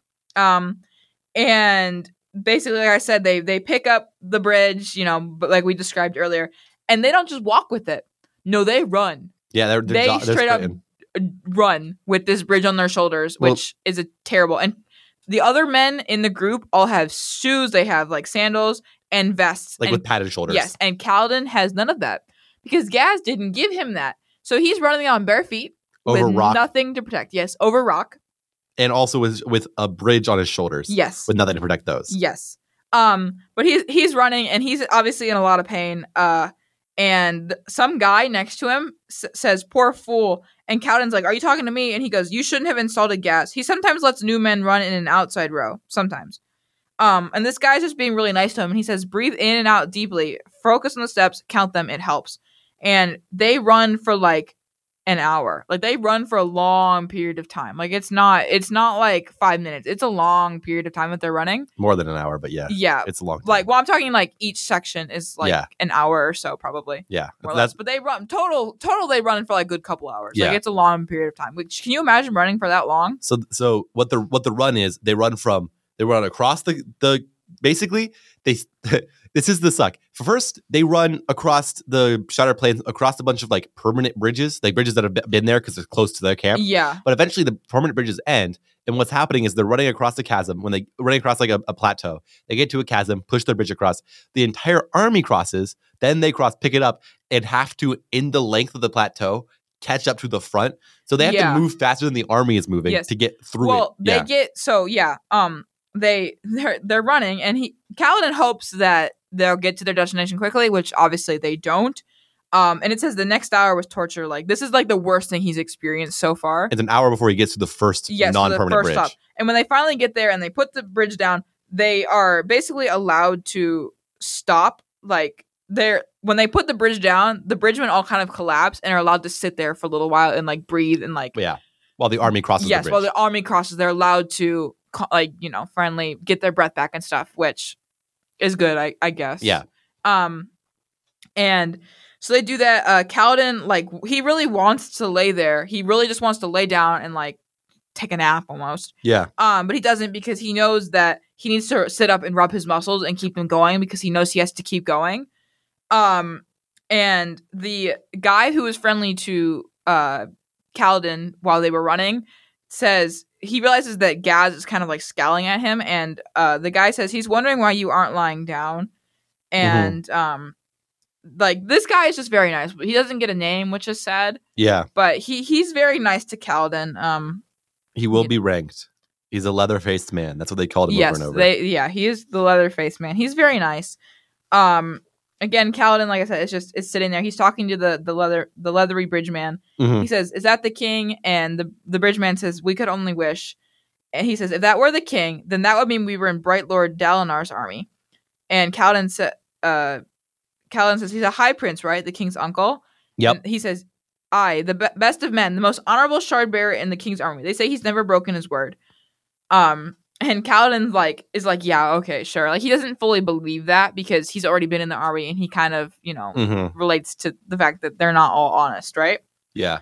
And then at this point, well, actually, the leatherly face guy says he doesn't use bridge crews, not like these at least, which would be good for them if they were in his army, because that's just straight torture. That's terrible. Yeah, Dalinar's a good. It seems like people think Dalinar's a good guy. Yeah. But anyways, Gaz basically yells, "All right, you guys, it's time to get up and to go." And Kaladin thinks they're going back. Yeah. And the bridgeman's like, "Back? We're not going back. We're not even close to being there." And then he says, "Arriving is the worst part." So they've already ran for an hour, and they're not even close to being done.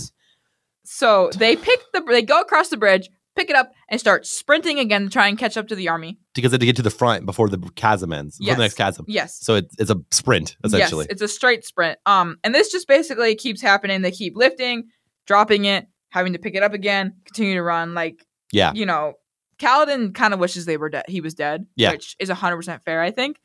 And eventually, they do finally get to the end. The spot where they finally get to their destination. However many hours later, they finally get to where they want to be. Well, first, can I describe?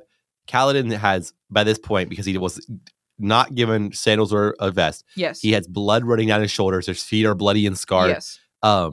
Like, dude is in pain and like his mind is starting to go numb. Like like the chapter starts getting weirder and weirder because his brain starts like going out. Yeah. And so that feels like important to mention is it's been a bit. Yeah. Like he's been going. Yeah. But they finally get to where they want to be, and Kaladin realizes that there's like people on the other side, right? Where the next chasm is, the next like crack in the ground where they're trying to put their bridges. There's people on the other side of it. And can we dramatically read the approach? Yeah, sure. Okay, let's do it. Tenela Alin, bearer of all agonies, said the man to his right, voice horrified. It's going to be a bad one. They're already lined up. It's going to be a bad one. Kaladin blinked, focusing on the approaching chasm. On the other side of the rift stood a rank of men with marbled crimson and black skin. They were wearing a strange, rusty orange armor that covered their forearms, chests, heads, and legs. It took his numbed mind a moment to understand. The Parshendi. They weren't like common parchment workers. They were far more muscular, far more solid. They had the bulky build of soldiers, and each one carried a weapon strapped to his back. Some wore dark red and black beards tied with bits of rock, while others were clean-shaven. As Kaladin watched, the front row of Parshendi knelt down. They held short bows, arrows nocked. Not long bows intended to launch arrows high and far. Short, recurved bows to fire straight and quick and strong. An excellent bow to use for killing a group of bridgemen before they could lay their bridge. Arriving is the worst part. Now, finally, the real nightmare began. Gaz hung back, bellowing at the bridge crews to keep going. Kaladin's instinct screamed at him to get out of the line of fire, but the momentum of the bridge forced him forward. Forced him down the throat of the beast itself, its teeth poised to snap close. Kaladin's exhaustion and pain fled. He was shocked, alert. The bridges charged forward, the men beneath them screaming as they ran towards death. The archers released. The first wave killed Kaladin's leathery-faced friend, dropping him with 3 separate arrows. The man to Kaladin's left fell as well. Kaladin hadn't even seen his face. That man cried out as he dropped, not dead immediately, but the bridge crew trampled him. The bridge got noticeably heavier as men died. The Parshendi calmly drew a second volley and launched. To the side, Kaladin barely noticed another of the bridge crews floundering. The Parshendi seemed to focus their fire on certain crews. That one got a full wave of arrows from dozens of archers, and the first 3 rows of bridgemen dropped and tripped those behind them. Their bridge lurched, skidding on the ground and making a sickening crunch as the massive bodies fell over one another. Arrows zipped past Kaladin, killing the other 2 men in the front line with him. Several other arrows smacked into the wood around him, one slicing open the skin of his cheek.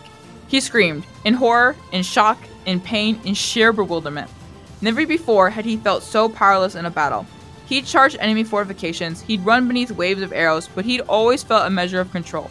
He'd had his spear, he'd had his shield, he could fight back. Not this time. The bridge crews were like hogs running to the slaughter. A third volley flew, and another of the 20 bridge crews fell. Waves of arrows came from the Alethi side as well, falling and striking the Parshendi. Kaladin's bridge was almost to the chasm. He could see the black eyes of the Parshendi on the other side, could make out the features of their lean, marbled faces. All around him, bridgemen were screaming in pain, arrows cutting them out from underneath their bridges. There was a crashing sound as another bridge dropped, its bridgemen slaughtered. Behind, Gaz called out, Lift him down, you fools! The bridge crew lurched to a stop as the Parshendi launched another volley. Men behind Kaladin screamed. The Parshendi firing was interrupted by a return volley from the Alethi army. Though he was shocked senseless, Kaladin's reflexes knew what to do. Drop the bridge, get into position to push. Yeah, that's pretty brutal. Yeah. We should also mention right before the last thing, the people in the back were moved to the front and vice versa. Yes, so Kaladin's now in the front row. Yes, so he was in the front row he could actually see, but he was forced to charge straight at. And also, it makes sense. Earlier in the book, Kaladin's army had charged somebody, but they had launched volleys of arrows because they're trying to kill the ranks. Here, it makes sense. To get to me, you have to lay a bridge. Yeah. If we could stop you from laying a bridge to begin with, we win the fight. Yeah. And so it makes sense that would be their method. Yes. But boy, is it terrible to make someone sprint at that. Oh, for sure. It's just the image of this is awful. Like, it's just terrible. And one of the first other real people that you like dies from the first volley. Yeah, like the immediately. Leatherman does not even make it past you finally get to like a guy. This is the first character who you're like, he seems actually just unconditionally kind. Yes. And he dies without ever knowing his name. Like, yeah. Man. He just dies immediately, which is so sad. But anyways, Kaladin finally, he about falls into the void. Yep. But he's able to come back, and he's actually able to push the the bridge Yep. over the chasm. And then he tries to crawl back away from it, but he can't. Like, he literally physically can't. He's in so much pain. He's so scared that he just physically can't. And he says, I should go, or he thinks this. He says, in his thoughts, it says, I should go. See if that leathery-faced man is still alive. Bind his wounds, save. But he can't. Like, he literally can't move, and he just passes out. Out like a light bulb. Yeah. Turn me on like a light switch. Okay. What's that guy's name that sings that? I don't know. It's the guy who has perfect pitch on TikTok. What? He's a famous singer. I don't know. Anyway, I just say you got me in. You got that in my head. Okay. Well, anyways, Kaladin passes out, and the next thing that happens is his voice is said. So it says Kaladin, and he doesn't want to open his eyes. He doesn't want to come back to the pain. Like, Yeah. he doesn't want to. He the world is a nightmare, and he just wants to die. Like, he doesn't want to go back. He just wants to go. And it says, Kaladin, the feminine voice was soft like a whisper, yet still urgent. They're going to leave you. Get up. You'll die. And he gets whacked in the face, and he wakes up, and he realizes that it's his Windspren friend. So it's Syl, right? Yeah, Syl. Yeah. It's Syl who wakes him up, which is amazing. I love Syl. She wakes him up and basically saves his life. Yeah. And he realizes that there are bridgemen, the ones that have survived, that are shaking all the ones who are dead to see if they're alive. And if they're not, they're like taking their stuff, right? And so they wouldn't have ever come to see Kaladin yeah, because he didn't have vest or sandals to actually check. yeah, So they wouldn't ever bother shaking him awake because if he is alive, we don't care. He doesn't have anything I want, So yeah. But Syl saved him Syl there. saves his life, and he realizes that, and he asks Syl if she's got a name, and before she can answer, he kind of looks around and explains basically he sees all the dead Parshendi, and so he assumes the Lethi have won this battle because there don't seem to be any Parshendi still alive, or if Yeah. they are, They've fled. Yeah. And the Windspren, Syl says, a name. Yes, I do have a name. Why do I have a name? And Kaladin's like, I don't know. Why would I know? Whatever. Wow. Yeah. Yeah. But he finally is able to get up, and he can barely limp around, but he is able to walk. And the other bridgemen look at him and like, oh my gosh, you're actually alive, because they thought he was dead. Yeah. And he goes over to his leathery faced man friend who is dead, and he takes off the guy's sandals and his vest so he can have them for the return. Brutal. Yeah. Your friend, the first time you out, it's brutal that they make him that's the guy that he harvests from. I mean, it's good writing because it makes you feel about him having to do it. Yeah. But it's almost kind of like the one guy who's been nice to him so far in this book actually Final even gift. though it's like a gift to him. Even though he's dead, he's still gifting him even in his death. Right. Which I think is kind of nice. That's kind of poetic, I guess. Yeah. But Kaladin sits down and tries to clean his wounds as much as he can and tie them, and so he changes and change into the vest and the shoes and stuff. And the Windspren still continues to talk, and she goes she says a name, and then she says she's in the shape of a young woman, by the way, just saying. She says Sylphrena, and Kaladin repeats that, and she says Syl. That's amusing. I appears that I have a nickname. And I think that's kind of interesting because it says, congratulations. Yes. But it's interesting because it seems almost like it's odd that Windspren would have a name. He would. They shouldn't have names, right? Kaladin's they shouldn't even know my name. They shouldn't be able to comprehend this. It's weird that she almost is like, why do I have a name? She asked that. She doesn't even know why she has a name. Right. But anyways, Kaladin stands up again and is kind of wobbling around. And Gaz realizes that he's still alive. And Gaz says, you. And then points to the bridge and says, either carry it or stay behind. And Kaladin's like, honestly, he realizes he was supposed to die. That's why he was put in the front. He had no shoes and stuff. It's because Gaz wanted him to die. Yeah. And Gaz is low-key kind of mad that he survived. That's why they said give him special treatment. Earlier when they said give him special treatment, what it meant was put him in the most dangerous bridge crew and make him run at the front. Oh, for sure. Yeah, that's terrible. That is terrible. But Kaladin doesn't, he doesn't honestly want to go back, but he realizes that's his only option is to go back because he dies staying here. And as he goes over to pick up the bridge, one of the other bridgemen says, don't worry, they'll let us go slow this time, take lots of breaks, and we'll have a few soldiers to help. Takes at least 25 men to lift a bridge. Right. So at least it'll be a little bit easier on the way back, and they won't be at a dead sprint. And at least Kaladin now has shoes and stuff. I mean, it's still gonna suck, but it won't be terrible. And basically this chapter just ends with Kaladin thinking that he didn't think there was anything else that could get worse in his life, and he realizes that he was wrong. There is one final. It says the chapter ends with one final torment the world had reserved just for Kaladin, and it was called Bridge 4.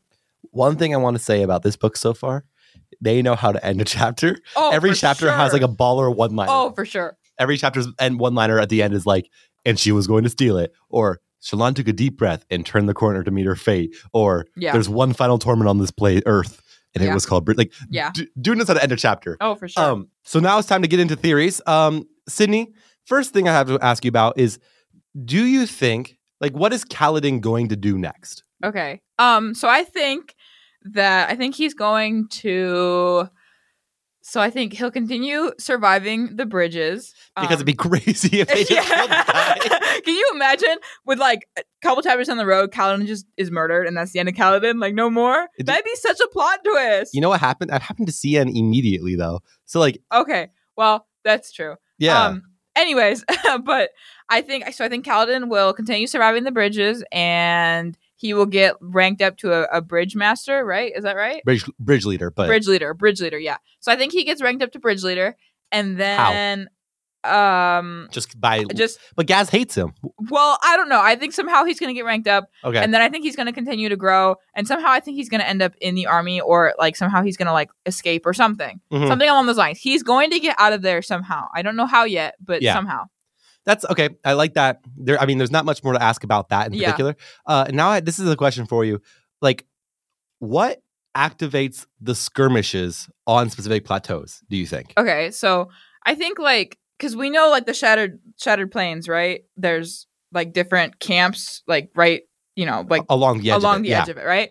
I think that the little skirmishes that happen on the different plateaus are them trying to get over to, and the Parshendi are trying to get over to the Alethi side and take over it, right? Take it over, make it become theirs, right? Yep. That's what I think. Okay. Yeah. Well, let me think. Are there any other important things that you need to know about?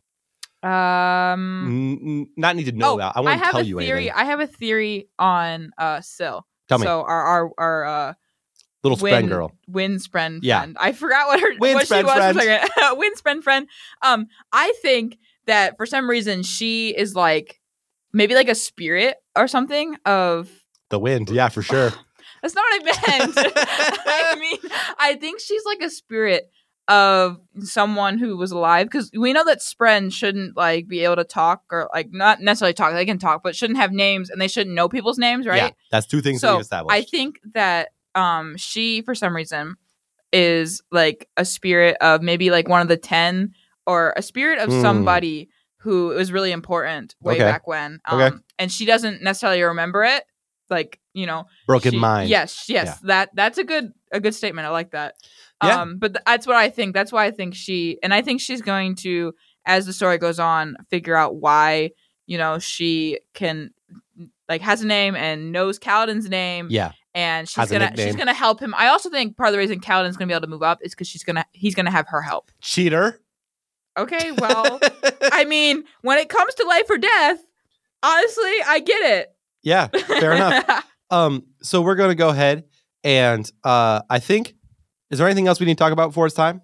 No, I don't think so. I think that's everything. Is there anything else we want to add? Listener, just so you're aware, we had a big technical whoopsie and recorded the whole thing. Yep. And then realized about right before this last theory time. Yep. The audio just switched to a different device and it sounded terrible. Yep. So now we're several days later re-recording. And so we both are kind of forgetting exactly what we said the original time. Yep. So if we missed something important, forgive me.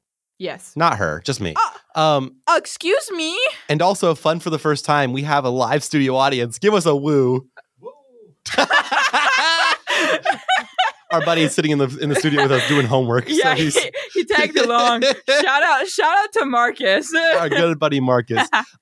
So now it's time to rank the characters.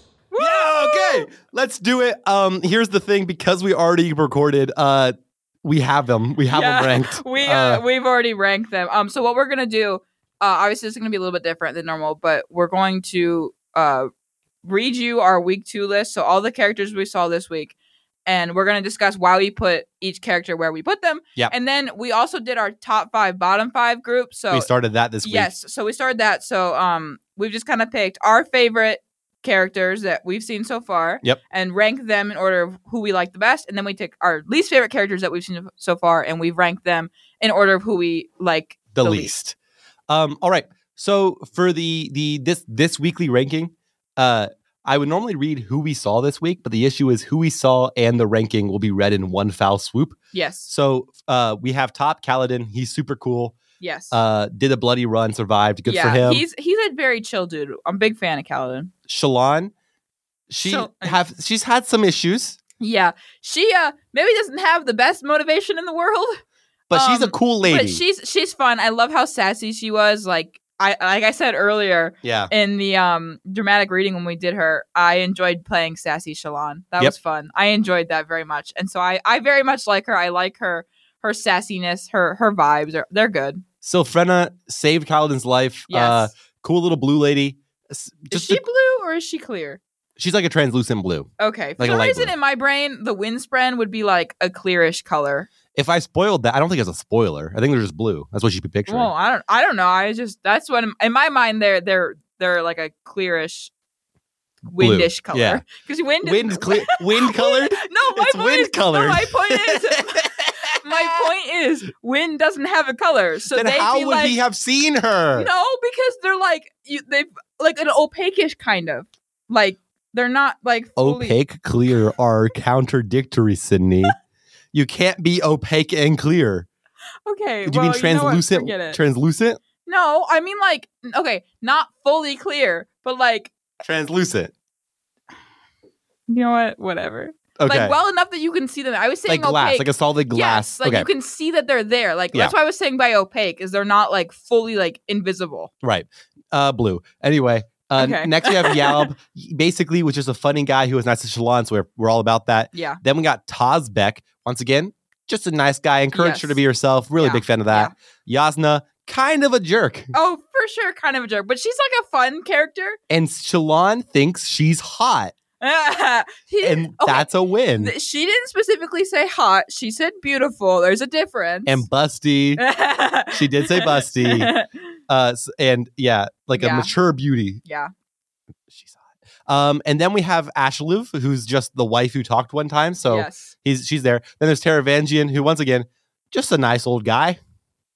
And so I don't even remember who that is. the king that Yasa talks Oh, to. that's right. That's right. His granddaughter got saved. He seems Yeah. like a good guy. Yep. And He then obviously very much cares about his Yes. grandchild. So That- that's sweet. then we have the Wish You Were Dead tier. At the top of Uh-huh. that, we have Tvlakov because Yes. he's kind of a bad guy, but also he's funny and kind of likable. Yeah, he has like I feel like he's got a sense of humor kind of. Yeah. And he's like Kaladin said in the book, he's not he's like hard to he's dislike. hard to dislike, Yeah. but also he's a slaver and has a slave murdered. So Here's the thing: if you own slaves, wish you were dead. Oh. I can't argue with that. That's the spot that I'm at right now. Oh, If for you own sure. slaves, wish you were dead. Yeah. Then we got Bluth and Tag, who are people who help a man own slaves and killed a guy because he's sick. Yeah. Not great. Hashai, just kind of a jerk. She's a Oh, lady she was the noblewoman lady. Yeah. that bought the slaves. Yeah. If you own slaves, I wish you were dead. And then there's Gaz, who is the worst. character. He's terrible. We do not like Gaz. Yeah. Not a fan. And then we have a character who definitely did die this episode. But we really, really did like him. So he's the top of Dead, but he's the only dead person in Dead right now. But Yeah. he's the top. Is the leather-faced man. Yeah. He's okay. He didn't have a name, but he had the title of leather-faced man, and Yeah. he talked quite a bit. And So he he was snuck on the very list. nice. He was very sweet. We loved him. In fact, he was sweet enough. Spoiler alert! To sneak onto our top 5 of all time characters. Which is kind of funny if you think about it, because I guess that can include people who are dead. But Yeah. Yeah. he probably won't stay there for longer than this week. Well, we only have 17 characters to choose from, so it's not like we have a lot of choices. We don't have a lot of options, but we wanted to start the top 5, bottom 5 this week just to Yeah, get it going. going. Absolutely. So Sydney, do you want to read the top 5? For sure. So we have Kaladin, Best character? Best character for sure. We love him. There's not really much more to say. It's the same reason that we said earlier. Yeah. Shallan, same reason. Sylphana, same reason. Still same reason. Leatherface man again. The nicest human being. Nice dude. And then we picked he ate an arrow instantly. That's so bad for him. I know, that's so sad. And then we have Szeth. Cool. Was cool if you remember from last week, he was there. Yeah, the only reason he stuck onto this is because we needed another person that we really liked. And also he is a pretty chill dude. No, he's not chill. He murdered a bunch. But he's cool. He's a cool character. I don't know if we'll see him again, so he probably won't stay on this list for very long either. Yep. But who knows? The fun thing about this list can change a lot. Woohoo. Absolutely. Now we got bottom 5. Yeah, so bottom 5 we have Tvlakov. For obvious reasons. Own slaves. Not the worst character in the world, but not great. And then we have Bluth and Tag, again, like we said earlier, not fun, not good people, own slaves. Yep. Then we have Hashai, who is the noblewoman who she bought the slaves. Yep. Not fun either. Own slaves. And then, of course, our very bottom 5, our least favorite character in this book so far is, of course, Gaz. Gaz. And it's funny, the bottom 5 is the exact same people in the exact same order as I Wish You Were Dead. Yep. So, I mean, our priorities stayed the same. To be fair, it'll probably be like that a lot, except for like characters that jump in that like maybe we didn't see that week. Yeah. Or new characters that we did, that kind of thing. Yep. Alrighty. But yes, definitely the Wish You Were Dead people are probably going to be the bottom 5 for the most part. Or dead. We might really dislike somebody who does die. So. Oh, that's true too. Alrighty. Now, I think that's everything for our actual show. Yeah. I think so. Listen, I'm very thrown off by this whole deal that just happened. So I'm doing my best. We're trying. We're really, really trying. Cindy, what should I do next week? Yes, next week, make sure you read chapter 7 through 10. Or else Cindy will take you on a nice, fun little adventure to the bottom of the honor chasm. And I will hold your hand on the way down. I will grab your hand and we will fall down the honor chasm together. If you decide not to read, I will do it with you. So here's the thing. That sucks. The end of that adventure sucks. But really, up to the bottom sounds pretty romantic. So if you're pretty excited about that, go ahead and skip reading this week. But otherwise, make sure you have it read. Gosh. We want to say thank you to you for listening. We really appreciate it. Also, thank you to Alesia for making our intro and outro. It's called Storm Runner Remake. That's definitely Wind not Runner what it's Remake. Sorry, on Spotify. That is ALEZEIA on Spotify. Once again, that is Wind Runner Remake. Sorry, I said it wrong the first time. Forgive me. How dare you? Is there anything else I need to say? No, I don't think so. Just make sure you read those chapters. Yep. We really, really appreciate you for listening. You're super cool. I'm Colton Pratt. And I'm Sydney Lyerly. I love you. Peace.